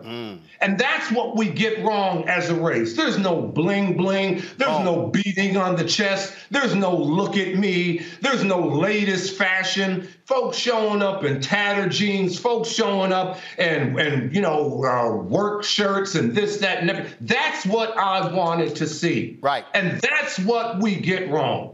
When we think of black millionaires, we think of high-priced athletes. We think of entertainers. Yep. We think of cryptocurrency. That's the wrong vibe. These aren't those individuals. And I can give you, I can give you the demographic on what the average black millionaire looks like. The average black millionaire is 52 years old, lived in the same home for more than 20 years, bought that home more than 20 years ago for $175,000, and now the appraised value is close to $500,000. And yes, they have burnt the mortgage. They drive 4 cars, and neither of them are brand new. Boom. Some just might be a little bit more newer than the others, but 2 of those 4 cars are really going to have some miles on them. So that's what we get wrong. And as soon as that, we take a look at it. And here's the good news. Go ahead. Well, the reason, first of all, you're on point. And the reason that I also wanted this, because I was watching this video, and it was the brother, he was described as being rich, and another brother, working man. And they were having this conversation, and the rich brother was telling this brother, you ain't a real man until you paying 100% of the bills. And I was like, this is the stupidest shit I've ever heard in my life. And the reason it pissed me off, it was stupid, because we got folk who are walking around with egos. We got men who are saying that. We got women who believe that. And I'll say the common denominator, if anybody's walking around saying that, those are likely people who don't know any wealthy people whatsoever. Because, and I'll give you the perfect example. I will use the example. I was telling somebody today, Paula Madison. So Paula Madison, her husband Roosevelt is a makeup artist, and he did makeup for Tom Brokaw. Well, Paula and Roosevelt sat down, and they said, all right, out of the both of us, you, Paula, have the greatest opportunity to make the most amount of money over the next 20 years. So Roosevelt said, no matter what I'm doing, if your job moves you somewhere else, we going. Now, what happens? She goes from being news director at a television station in Houston to become the news director at WNBC in New York. She then becomes the general manager at WNBC, leaves WNBC to go to the general manager at KNBC, becomes head of diversity for General Electric, then, of course, gets on the board, retires at like 57, 58, was a multimillionaire beforehand, and her and her family, they used to own the LA Sparks, they own the Africa Channel, and so she's got multiple millions. This was a perfect example of a man, and Roosevelt chilling, driving a Rolls Royce, of a man saying, hey, my woman has an opportunity for all of these different things. We gonna ride that till the wheels fall off. She ain't sitting here tripping like I'm the boss, I'm making the most money, I make all decisions. He not tripping. They said, we gonna do this thing together. And so here they are. Paula just turned 70. Hell, they've been sitting on millions for the past 15 plus years, but they made a millionaire decision. They wasn't tripping on ego over who made the most money. Yeah, well, that's a great metaphor right there. You know, what I found about millionaires is that it's a team effort. And I mentioned in terms of home ownership, the average black millionaire has been married anywhere between 15 and 20 years. So the fact of the matter is they look at it as a team. All right, so you look at me. I've been married close to 50 years, and me and my wife, we were seniors in college when we got married. We got married by a justice of the peace, but we had one thing in mind. We wanted to do a little bit better than our families. Because when you look on my wife's side, neither of my in-laws finished high school. When you look on my side, yes, my father did finish high school, but my mother had a 7th grade education. So we knew that, hey, listen, we're not only going to succeed, but we're going to succeed for our family. We're no one's Jonathan Living Seagull, and no one flies alone. And unfortunately, I think that's what Generation Z doesn't really capture, but that's a sermon for another Sunday. But as I said before, Roland, you know, we are in a creator's economy. Yep. And every dollar bill is up for grab. And you have got to decide. And when I talk about decide, I found 7 laws of wealth and 2 rules of wealth that black millionaires always abide by. The number one law of wealth is knowledge. And people ask me all the time, well, you know, there are 10 different forms of wealth, and money is only one of them. As a matter of fact, money's not number 1 and money's not number 2. Money is number 3.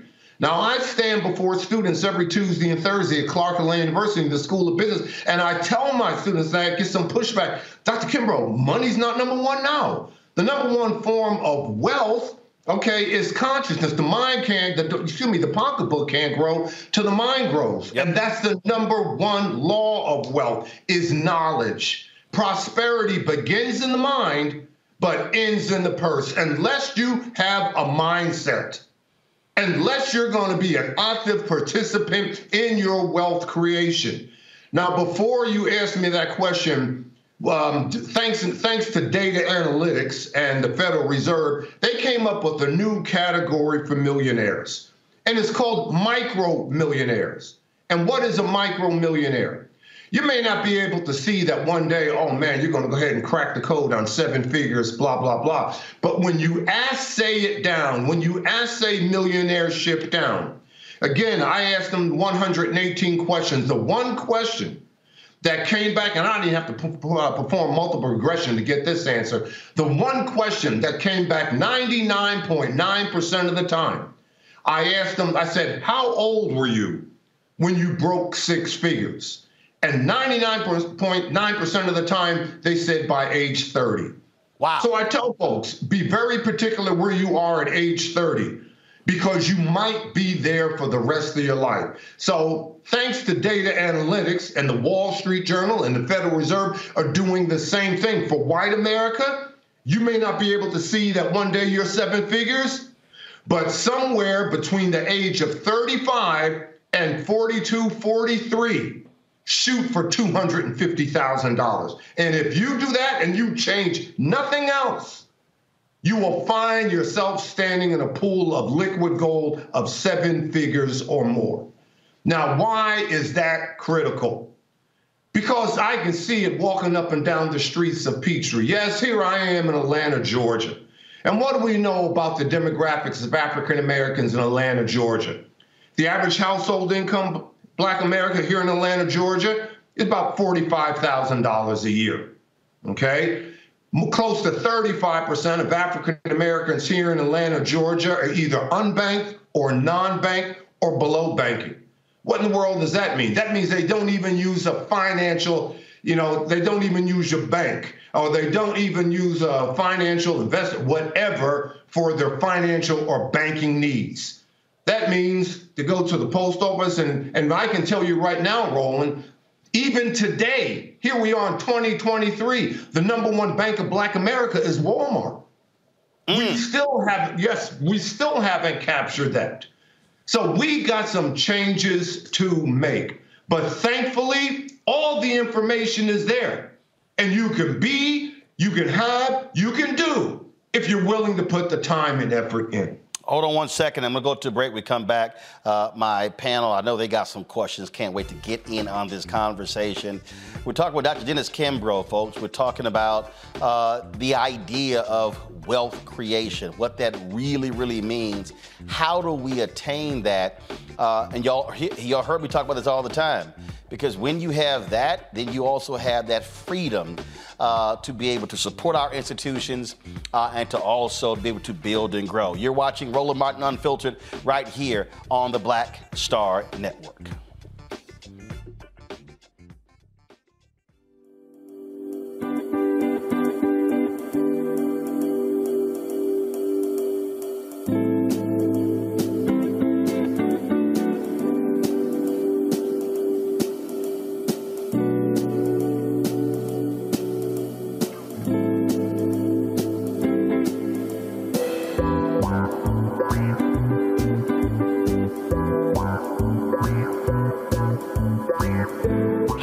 On the streets, a horrific scene, a white nationalist rally that descended into deadly violence. White people are losing their damn minds. As an angry pro-Trump mob storms the U.S. Capitol, we've seen shooting. We're about to see the rise of what I call white minority resistance.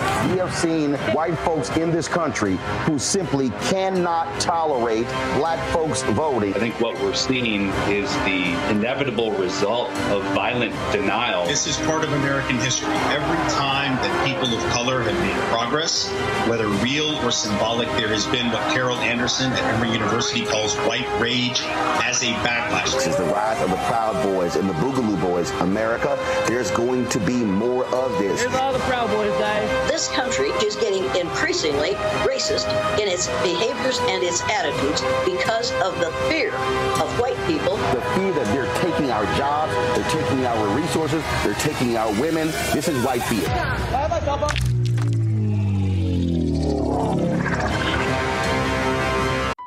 BP added more than $70 billion to the U.S. economy last year by making investments from coast to coast. Investments like acquiring America's largest biogas producer, Archaea Energy, and starting up new infrastructure in the Gulf of Mexico. It's and, not or. See what doing both means for energy nationwide at bp.com/investing in America. Discover BetMGM, the betting app sports fans in the capital region turn to for nonstop action all winter long. Take the excitement of football, basketball, and hockey to the next level with same-game parlays, exclusive signature bets, odds boost promos, and much more. Plus, now you can sign in, place bets, and manage your cash balance under the same BetMGM account in D.C., Maryland, and Virginia. With the same username and password throughout the DMV, it's never been easier to play with the king of sportsbooks. Download the BetMGM app today. BetMGM is an authorized gaming partner of the NBA and an official sports betting partner of the NHL. BetMGM and GameSense remind you to play responsibly and offer resources to help you make appropriate choices. Please gamble responsibly. BetMGM.com for terms and conditions. Must be 21 years of age or older to wager. Washington, D.C. only. Please gamble responsibly. Gambling problem? Call 1-800-GAMBLER. I'm Dr. Sanjay Gupta, CNN's chief medical correspondent, and this is Chasing Life. 3 out of 4 U.S. adults are considered overweight or have obesity. 75% of Americans. Dr. Fatima Cody Stanford. Our weight is one factor that plays a role in our health, but by itself, it doesn't give us the full story of who we are. We have to look at our full person. Listen to Chasing Life, streaming now on the iHeartRadio app.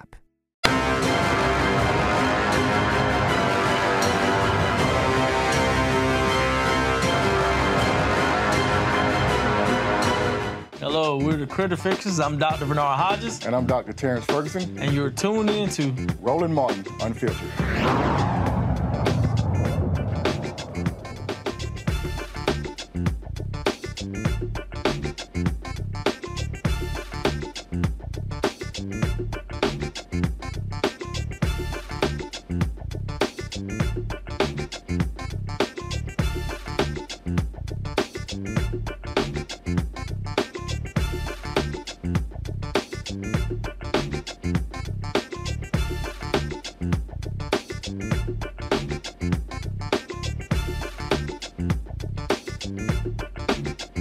All right, folks, welcome back to Roland Martin Unfiltered. We're talking about our segments called Where's Our Money? We're talking with Dr. Dennis Kimbrough, author, professor. Books include The Wealth Choice and Think and Grow Rich, a Black choice among them.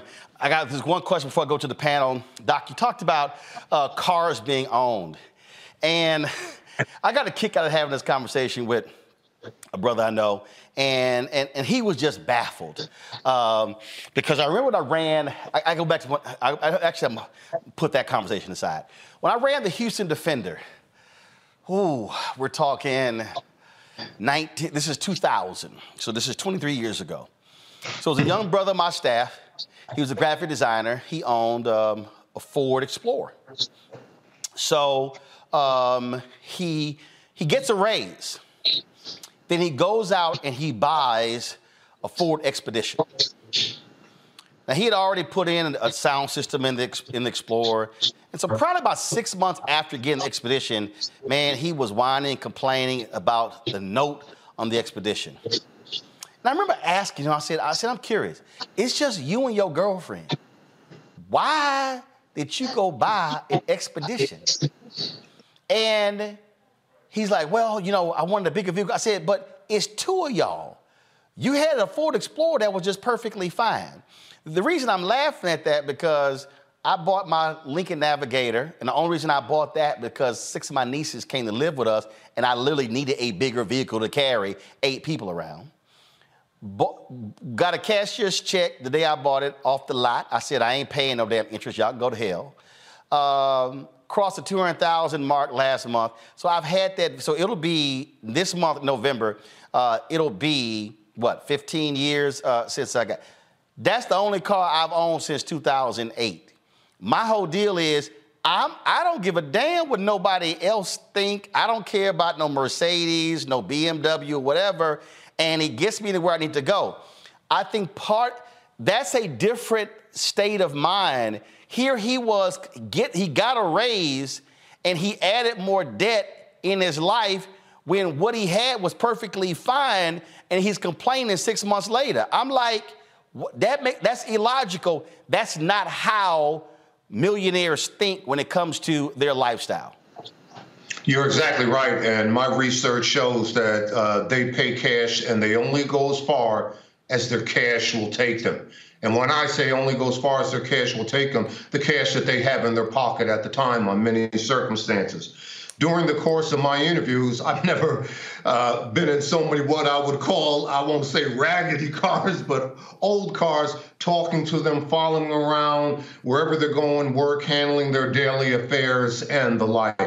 And that's true across the board. Now, I'm not saying I haven't been in Mercedes and nice Lexus cars and the like, but they, you know what, they don't like being in debt. And outside of their mortgage, less than $10,000 total debt and certainly less than $5,000 in credit card debt.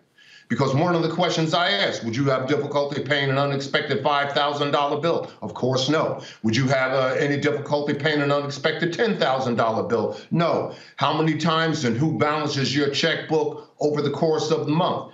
And that answer came back usually twice a week, and 9 times out of 10, if they were married, the wife handled the finances. So they're a different breed of cat, and because we don't have that much information about our wealth creators, we're left to our own guises to think how they really act and how they behave. And many times we're on the wrong track. Absolutely. So, and I like to say debt, I call it invisible shackles, because it limits your ability to make certain decisions and to move and flow in a different way because you're constantly thinking about, I owe this private school tuition, I owe this, I owe this, I owe this, I owe this. And it's sort of, to me, it frees your mind to be able to move freely because that's not holding and weighing you down.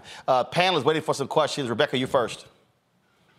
Thanks, Dr. Kimbrough, for being here tonight. You mentioned Omaha, Nebraska, and doing a panel there. I was born and raised in Omaha, Nebraska. And what's interesting, at one point, Omaha had more millionaires per capita than any other city in the United States.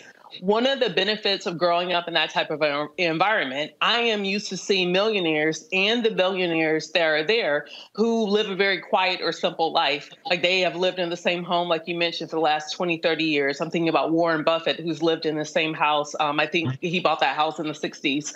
I'm used to seeing them drive around with pickup trucks and seeing them not being too good to go to Applebee's or to go to Cheesecake Factory if they're going out to eat. Otherwise, they're cooking at home.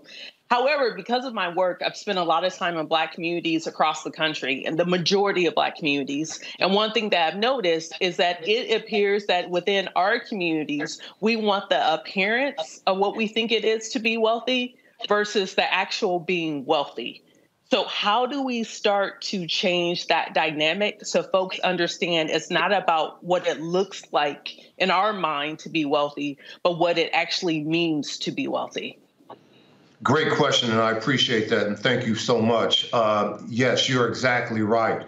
And I've said it on a number of occasions, if the individual looks like he's wealthy and has all the trappings of success, chances are, not all the time, but chances are, no, they're not wealthy at all. So the fact of the matter is that, and going back to Omaha, Nebraska, when I held that focus group, there were car dealers in there, franchise owners that I had in that group, and the like.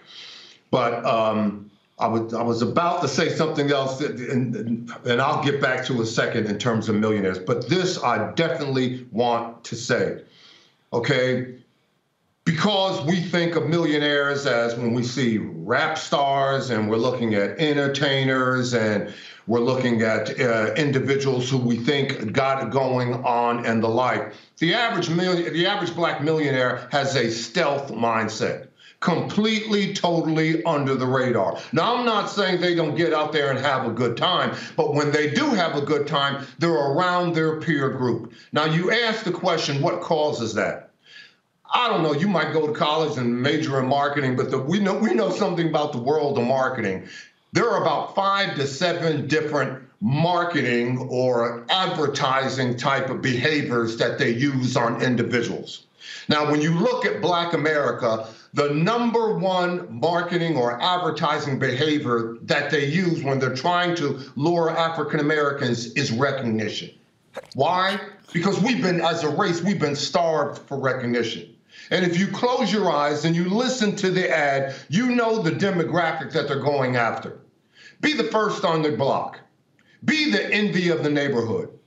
Call in, sign your name on the dotted line right now, and be the talk of the town. Well, you know who they're going after. They're going after Black America. When you look right now, there are 14 to 15 different sectors that make up the economy. Education is a sector, healthcare is a sector, construction is a sector. But when you look at all these sectors and put them together, you have anywhere from a $17 to $19 trillion economy. When you look at beauty, and when you look at beauty, health, and beauty aids in that sector, that's about a $700 billion health and beauty. It's about a $700 billion sector. Well, who is the number one buyer or consumer of that sector? Well, it's Black women. Black women are 6% to 7% of the population, but they're 24% of that sector. Now, I have no problem with that. I mean, I got 3 grown daughters, all married, all college educated, all mothers, all homeowners, and I got 3 granddaughters. So believe me, I have no problem with that. But we have got to learn to do what every other group does, and that's leverage their consumer behavior. If East Indian women were buying on that particular level, if Jewish women were buying on that level, if Hispanic women were buying on that level, Wall Street would know it. Now, how would they know it?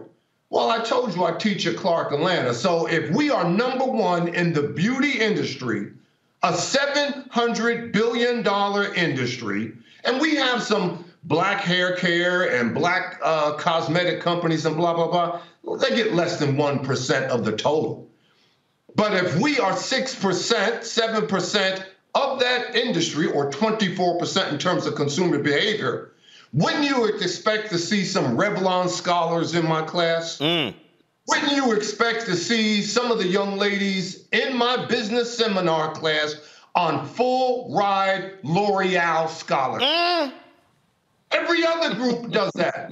Why not us? L'Oreal, MAC, keep going. So, you know, there's a carrot at the end of the stick, and they're reeling the carrot in based of our consumer behavior because the buying emotion is recognition. Boom. You know what? There's a book out there, Paco Underhill, Why People Buy. I bring in books all the time to my students. I said, all right, so your marketing concentration, you got to buy this book. And what is the book? It's called The Go-Getter, or it's called the Hit the Sweet Spot. All right, here I am. I teach at Clark Atlanta, only 4 miles from Coca-Cola. You go up on the 10th floor of Coca-Cola where all the executive vice presidents are, and you look in every office, and you'll see that book, Hit the Sweet Spot. Why? It's all about buying emotion.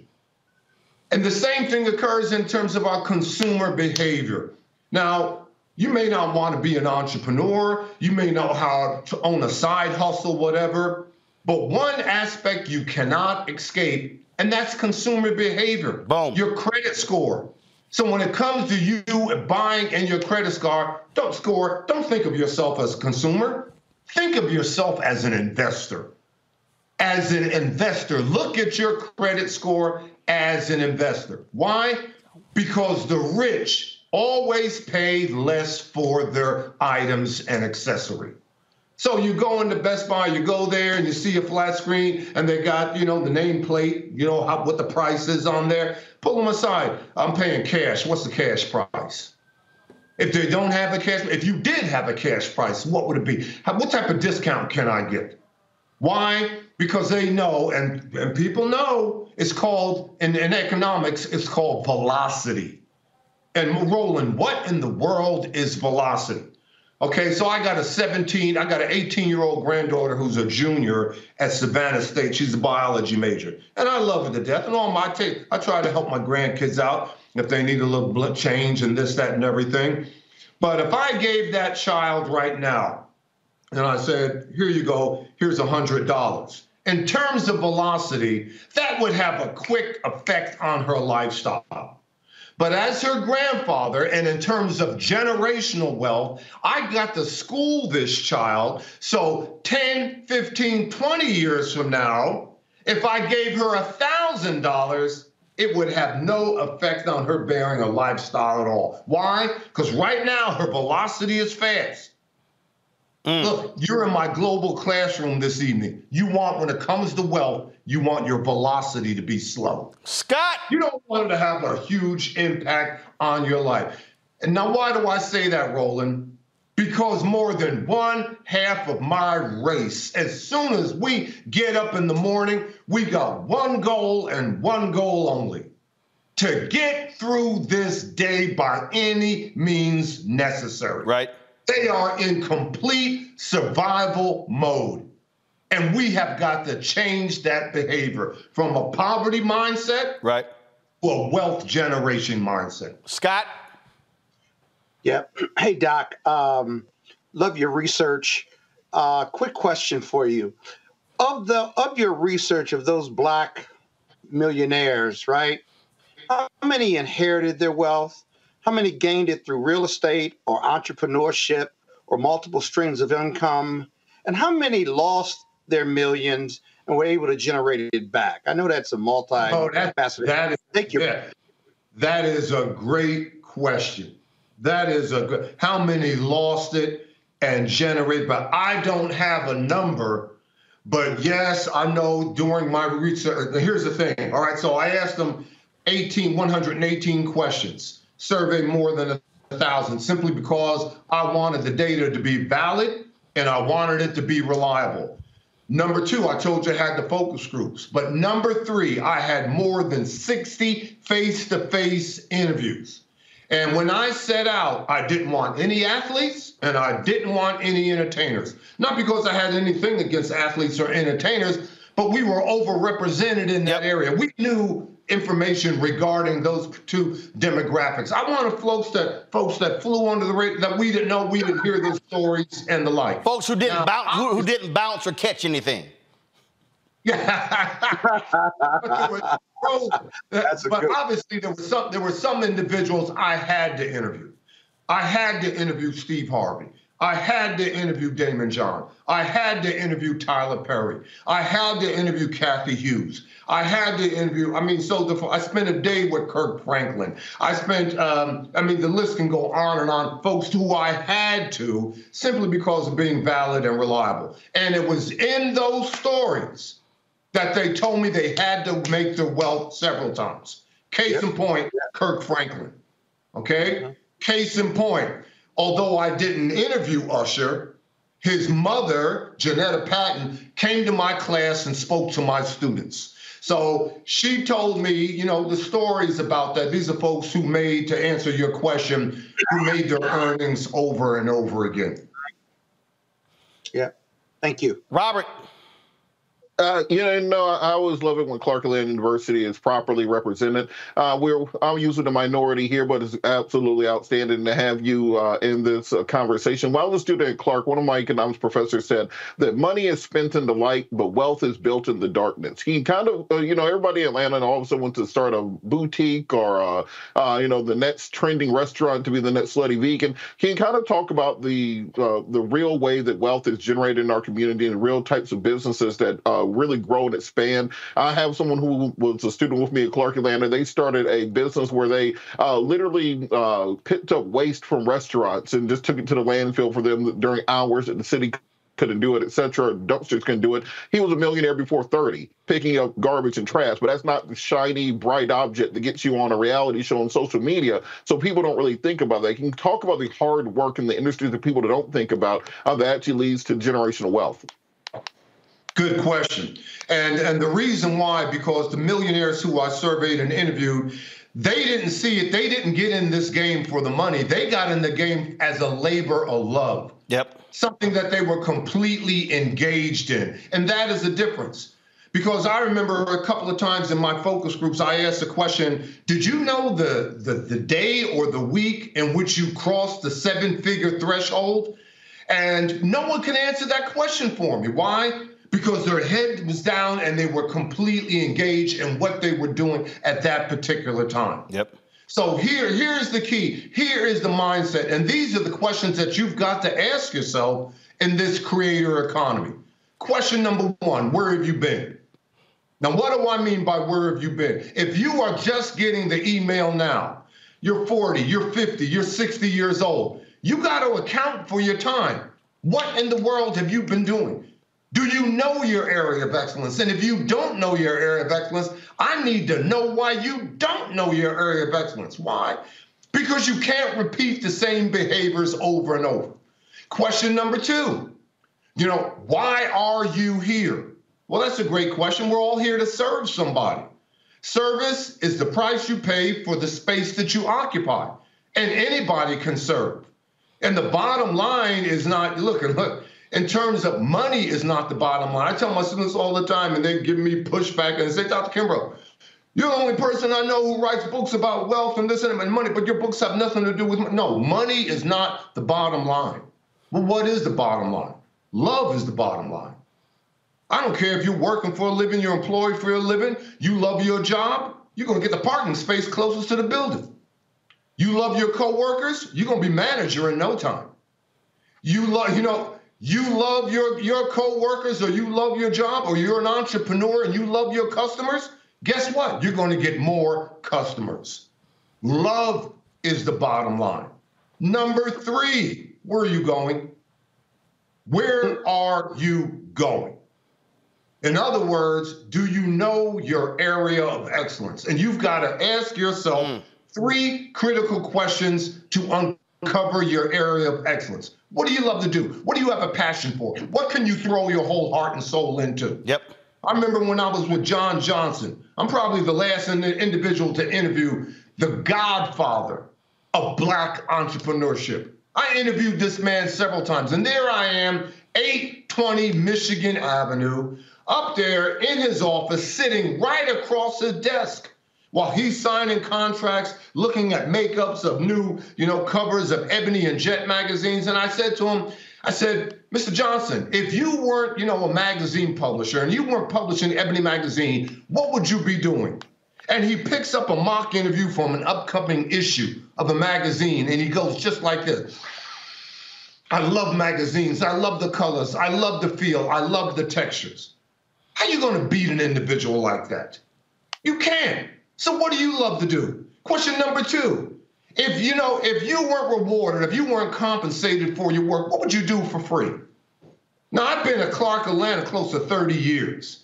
And I mean, when my wife was still with me, even before we had direct deposit, the same way the dean would hand me the check, I would place it in my wife's hand and blah, blah, blah.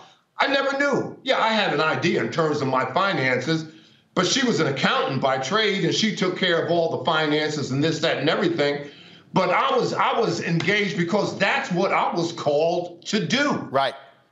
So what do you love to do? If no one ever paid you a dime, if no one ever gave you financial reward for your efforts, what would you do for free? Because when you're doing what you love to do, when you do it for free, your work is your play. And if your work is your play, you'll never work a day in your life. Now, here we are in 2023, and what Generation Z has got to understand, instead of quiet quitting, this is the gold standard that you got to judge and gauge your career by.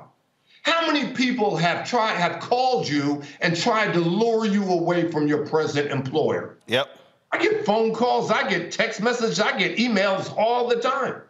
Dr. Kimbrough, you still at Clark Atlanta? Yeah, I'm still at Clark Atlanta. Oh, okay, we're just checking, blah, blah, blah. And last but not least, if you can't answer those 2 questions, go to somebody who you respect and admire and ask them, what do you see me as? What do you think I would be good at doing? Roland, when I was a sophomore at the University of Oklahoma, you know what my frat brothers called me? They called me the professor. And I said to them, man, what do you guys call me the professor?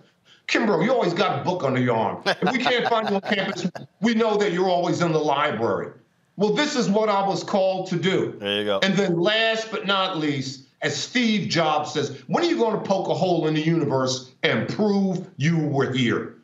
Jobs says, don't build a business, build a movement. There you go. Build a movement. And what did Antonio Reed tell me, one half of Babyface? There I am. I spent a couple of days with him in the Bahamas. And he said to me, I said, Antonio, what's the story about you going to Harvard and staying up at Harvard for 10 weeks and taking an executive management class? I said, if you and Babyface lived 5 lifetimes, you can spend all the money that you've earned over those 5 lifetimes. He said, well, the reason why I went up to Harvard is because everybody wants to get into the entertainment field, the music business, but number 1, it is a business. And the moment that you cease to grow and develop, you begin to die. And then number 2, he says, look, and I put this on a sign in my classroom. They just painted my classroom, so they took the sign down. But Roland, the sign read, if you don't read, if you don't study, if you don't grow, if you don't develop, if you don't go to the seminars, the conferences, the workshops, if you don't sit in the front row, in the first seat, another student will. And the day that you meet that other student, you lose. So what in the world am I saying? You got to take time to get the information in. Yep. Never forget, the bigger the house, the more books they have in their personal library. But the smaller the house, the bigger the television set. You got to change the narrative and change the behavior. Dr. Dennis Kimbrough, always a pleasure, folks. One of his books, The Wealth Choice, Think and Grow Rich, A Black Choice. We appreciate you joining us, and we'll certainly have you back because it all starts right here. Appreciate it, Frat. 06, love you, brother. All right, appreciate it. Folks, when we come back, we're going to talk with Isaac Hayes III. He is the founder of Fanbase. They're closing this raise, but also, why did LinkedIn kick him off of their platform for doing nothing? We'll explain next. You're watching Roland Martin Unfiltered right here on the Black Star Network. When you talk about black Pull up, and what happens in black culture, we're about covering these things that matter to us, speaking to our issues and concerns. This is a genuine people-powered movement. There's a lot of stuff that we're not getting. You get it, and you spread the word. We wish to plead our own cause. Too long have others spoken for us. We cannot tell our own story if we can't pay for it. This is about covering us. Invest in black-owned media. Your dollars matter. We don't have to keep asking them to cover our stuff. So please support us in what we do, folks. We want to hit 2,000 people, $50 this month, raise $100,000. We're behind 100,000, so we want to hit that. Y'all money makes this possible. Checks and money orders go to P.O. Box 57196, Washington, D.C. 20037-0196. The Cash App is $RM Unfiltered. PayPal is R Martin Unfiltered. Venmo is RM Unfiltered. Zelle is Roland@RolandSMartin.com. Hi, I'm Dr. Jackie Hood Martin, and I have a question for you. Ever feel as if your life is teetering and the weight and pressure of the world is consistently on your shoulders? Well, let me tell you, living a balanced life isn't easy. Join me each Tuesday on Black Star Network for A Balanced Life with Dr. Jackie. We'll laugh together, cry together, pull ourselves together, and cheer each other on. So join me for new shows each Tuesday on Black Star Network, A Balanced Life with Dr. Jackie. BP added more than $70 billion to the U.S. economy in 2022 by making investments from coast to coast. Investments like building charging hubs for fleets of electric buses in California and starting up new infrastructure in the Gulf of Mexico.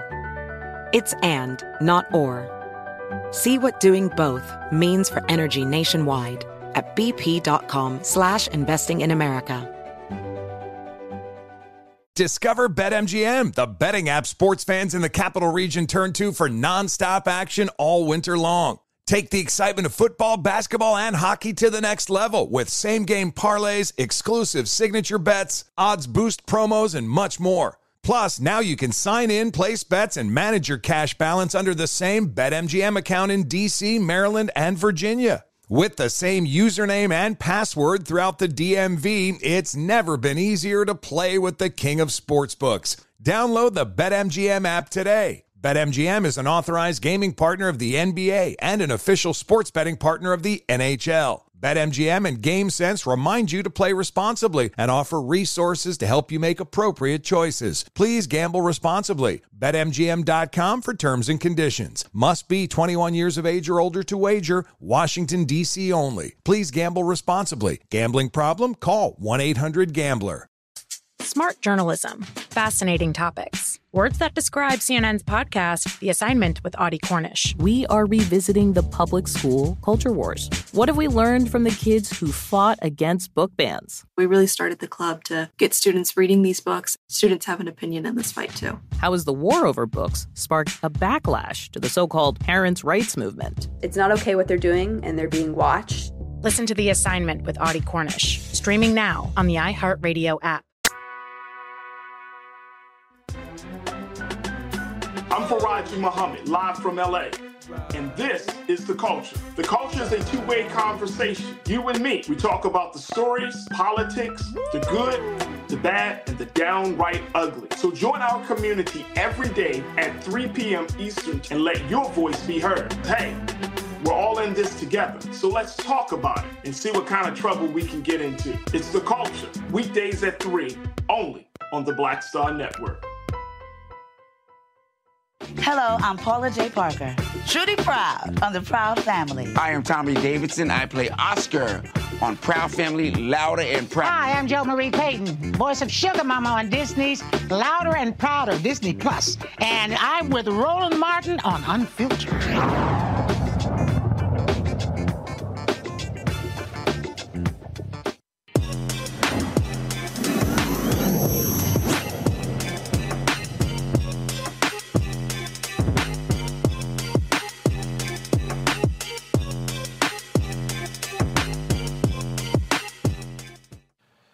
Massive amounts of wealth has been generated in the past decade or so in the technology area. Isaac Hayes III, the founder of Fanbase out of Atlanta, joins us right now. They are in the final stages of their raise to close out this period. But before I get to that, I got to ask him this here. I saw you post this. The folks at LinkedIn have booted you from their platform for what? I'm back. I actually got back. Yeah. Really? Yeah. Okay, what happened?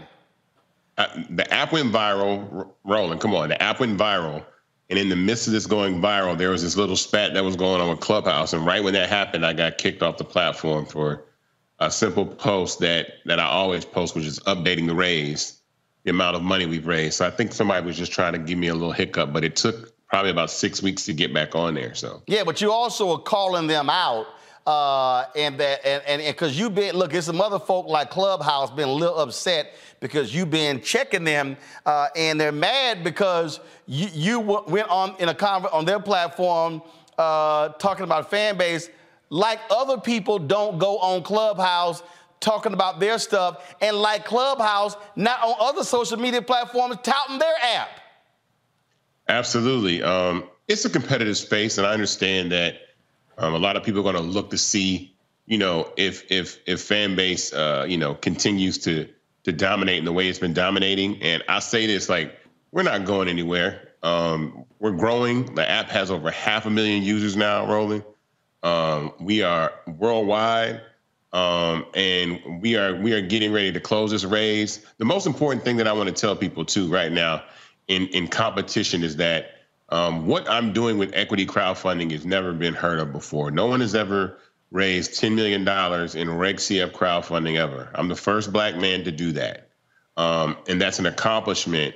And it's really giving the opportunity for the users and anybody that's watching your program right now to actually own a platform that's gone from a $20 million valuation to a $50 million valuation to an $85 million valuation last year. So, that's why this is all an issue. It's very disruptive. We are closing this final round on Start Engine in 5 days. So 5 days is your last chance to invest in Fanbase before we close this round and go to Series A, and the value of the company is going to increase significantly because we have an amazing year. We've had a record year in growth, and so get ready. But I tell everybody to go to thestartengine.com and invest. The minimum to invest is $245. When I think about that, the people watching this program right now could close this raise today, right? So let me explain to the people who are watching. When you invest now, you invest in Fanbase now, and then it grows to $100 million, $250 million, $500 million valuation, $1 billion. That means that your initial $246, that the value, let's say that's one share, the value of that also grows. And so what you pay for $246 could be double that or triple that or 5 times that, depending upon the valuation, depending upon it going public, depending upon it being sold. Well, look, let me tell you something. I posted a post today about Orrin Michaels, and I talk about Orrin Michaels every time I'm on your program. Orrin Michaels put $5,000 into Uber in 2010.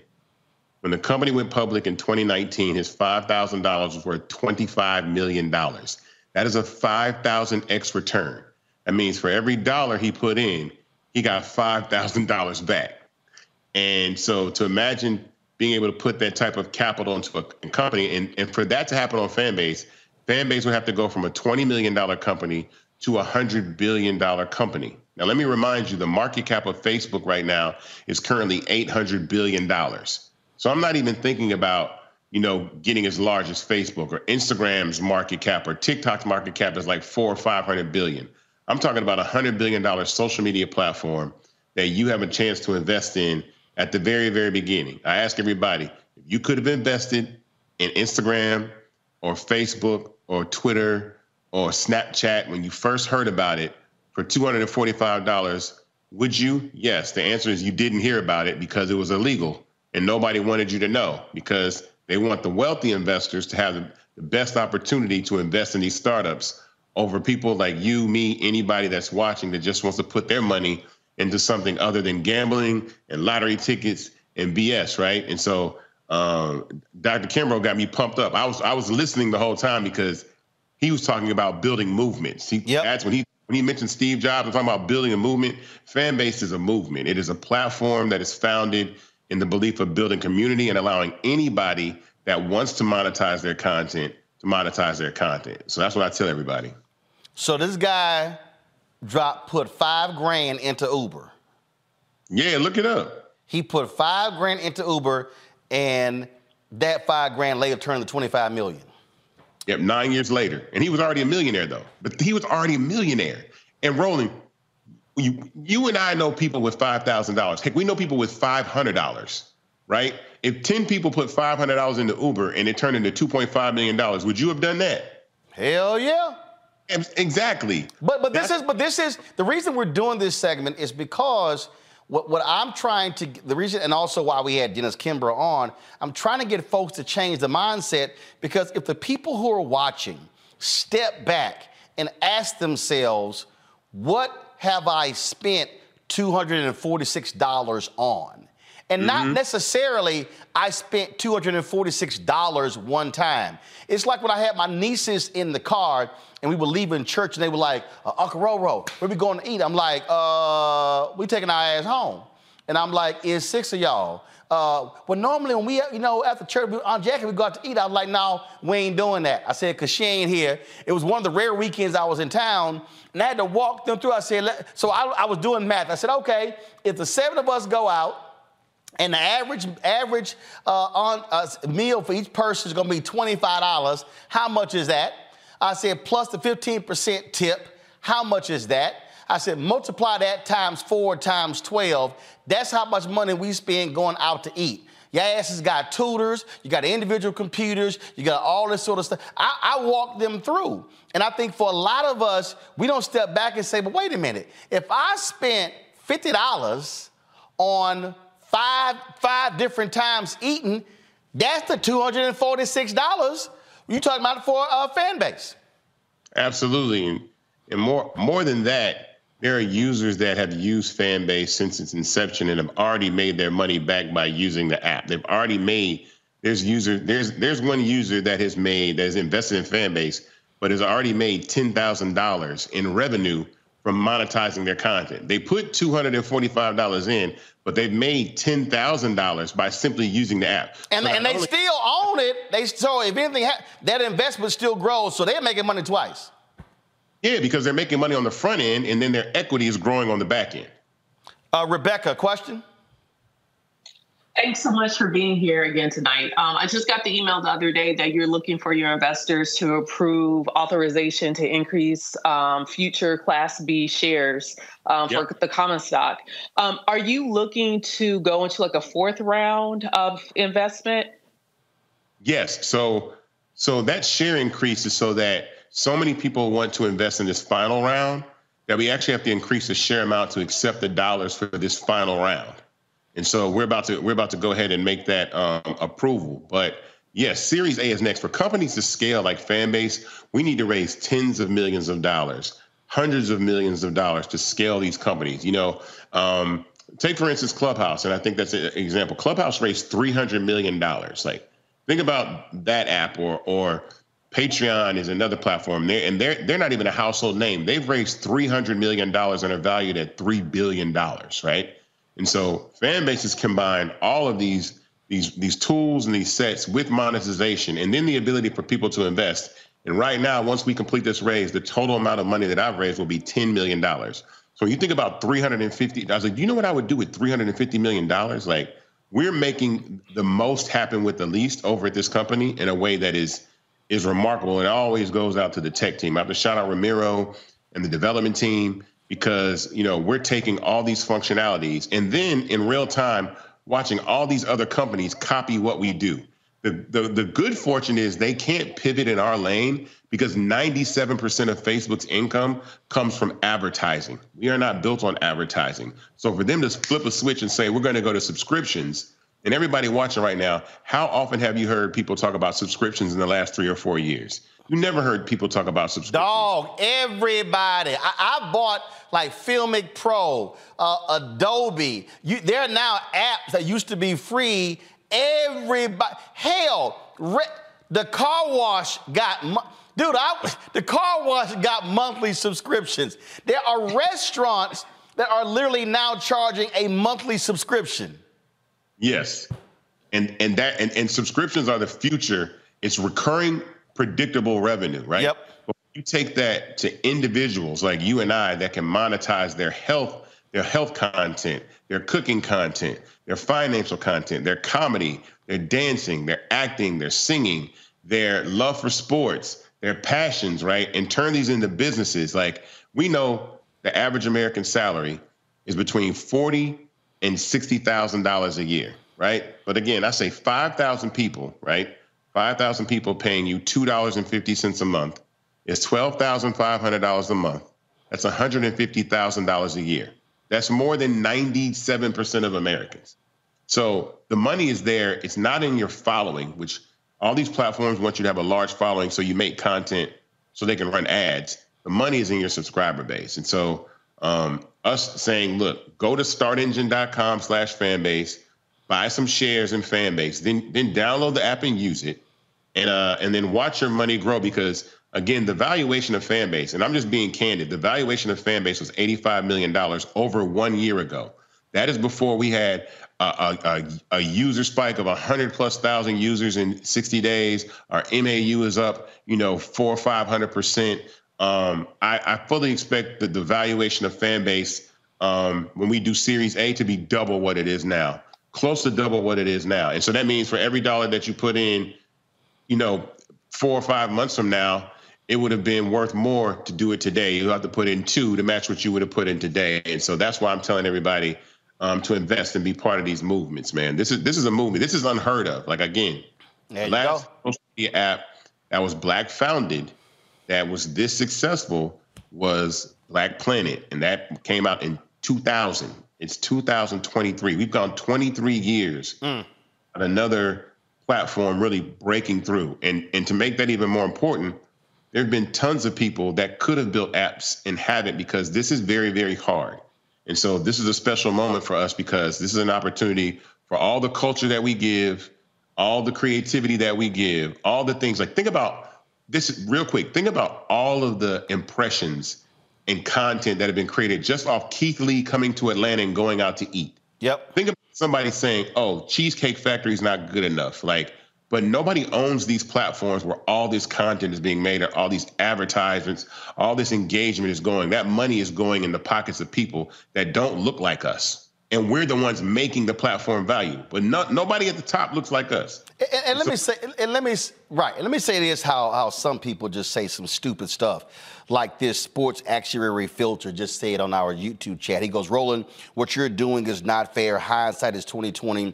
For each success story similar to Facebook or Uber, there are 1,000 in which the investors never received a penny of their investment. Well, guess what? It's a whole bunch of y'all who spend money every damn day buying Nike, Adidas, Puma, and you making them rich, and all you doing is walking around talking about you got the latest pair of Air Jordans and LeBrons. It's a whole bunch of us walking around every day touting our BMWs and Mercedes, and we making them rich, and all you do is have high-ass interest. So that's a dumb-ass comment to make, because part of the problem right here is everything is a risk. It's all a risk. And a bunch of folk take their ass to casinos every damn day, or they go into the convenience store and buy a damn lottery ticket. And you know what that is?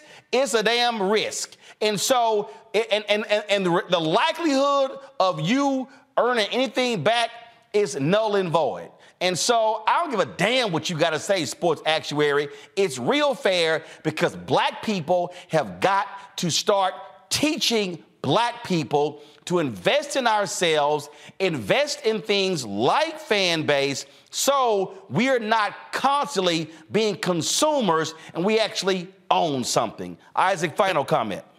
Let me respond to that comment, right? Think about this. Number one, when there's limited risk when you do equity crowdfunding, meaning no one's telling you to put your pension or your life savings, right? These are small investments. Now, you can invest up to $100,000 at one time in a round, right? That's the max. The minimum is $245. So when you think about $245, that's a bit different. That's the price of a pair of shoes. That's steak dinner. That's going out with your friends. I think you could probably not even remember the last time you spent $245 5 times in a row over the course of the year, because that's how often we're spending money. And so here's something else. By buying Nike or by buying lottery tickets, you can't increase the value of your winnings at all. You can't increase the value of your shoes by wearing your shoes. By investing in Fanbase and then coming to Fanbase and using it with the other 500,000 people that use it now, then you're increasing the value of the asset you own, because the users are what make the social media platforms valuable. If everybody left all these, like, this is real talk. If everybody left Facebook today, Facebook will be worth $0.00.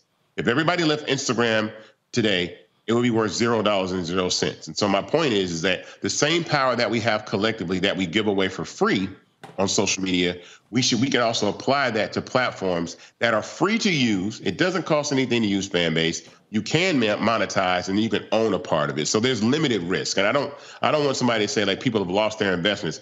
People lose $250, like I said, playing the slot machine or whatever, or gambling. So, or staying in a hotel room. Yeah. So, yeah, exactly. At the mini bar. So go to startengine.com, and I'm stressing this the most, startengine.com/fanbase and invest now. This raise closes in 5 days. After that, you won't be able to invest anymore. It's going to be over with. We're going to close this round, and we're moving on to Series A. And so we want people to be part of this movement. I want everybody listening and watching who sees this to be part of this movement. Invest now. This is your last chance before we go to Series A. And when we go to Series A, that's when the big investors come in, where the people that are like Orrin Michaels come in, and they do put their capital in the platform. And then you're like, well, wait, how come I can't get in now? Because you had your chance today. And there you go. Go ahead. There you go. Isaac, I appreciate it, man. Thanks a lot. Thank you.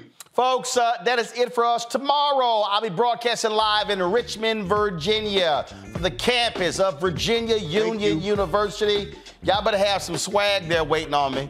I'm wearing my own stuff. We're going to be in the Alex B. James Chapel at Coburn Hall. Looking forward to that. Want folks to come on out, pack the joint out. We're going to be talking about the Virginia elections and the impact on African Americans. As we speak, y'all, right now, there is a debate, the only debate going on in the Mississippi gubernatorial race between Brandon Presley and Republican Tate Reeves. Reeves has been running from Presley for the longest. It is a tight race. It is neck and neck. And so let's sit here and do what we can to get Tate Reeves out. He ain't done a damn thing for Jackson, Mississippi. He ain't done a damn thing for HBCUs. And so let's throw him. He damn sure hasn't done anything for Medicaid expansion. That's health is needed in Mississippi. And so he needs to go. And so you can go check out, is it WPAT or BAT? It's WAPT TV. It's a 1-hour debate. It started at the top of the hour. It's been going on for 26 minutes. All right, folks, that's it. I'm going to see y'all tomorrow live from Richmond, Virginia, right here. Roland Martin Unfiltered on the Black Star Network. Holla! Folks, Black Star Network is here. Oh, no punches! I'm real revolutionary right now. Support this man, Black Media. He makes sure that our stories are told. Thank you for being the voice of Black America, Roland. Stay black. I love y'all. All momentum we have now, we have to keep this going. The video looks phenomenal. See, this difference between Black Star Network and Black-owned media and something like CNN. You can't be Black-owned media and be scared. It's time to be smart. Bring your eyeballs home. You dig?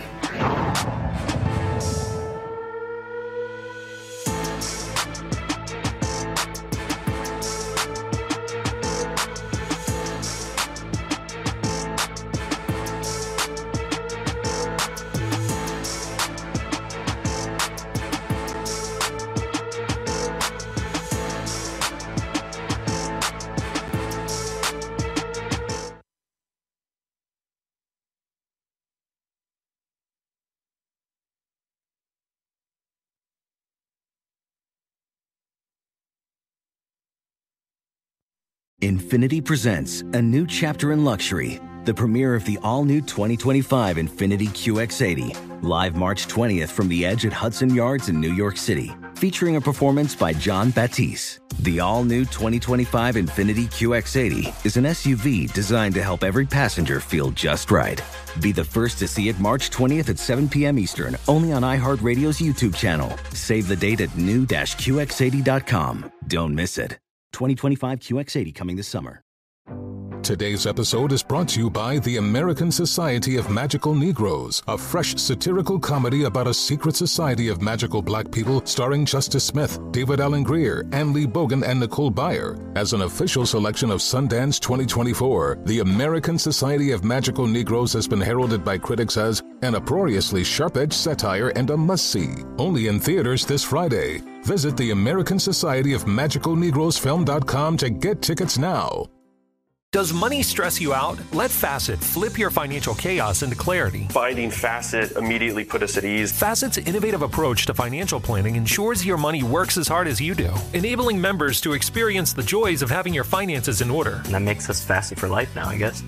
Visit Facet.com, FACET.com to learn more. This ad is sponsored by Facet. Facet Wealth is an SEC registered investment advisor. This is not an offer to buy or sell securities, nor is it investment, legal, or tax advice. These testimonials are from current Facet members who are not compensated. All opinions are their own and not a guarantee of a similar outcome.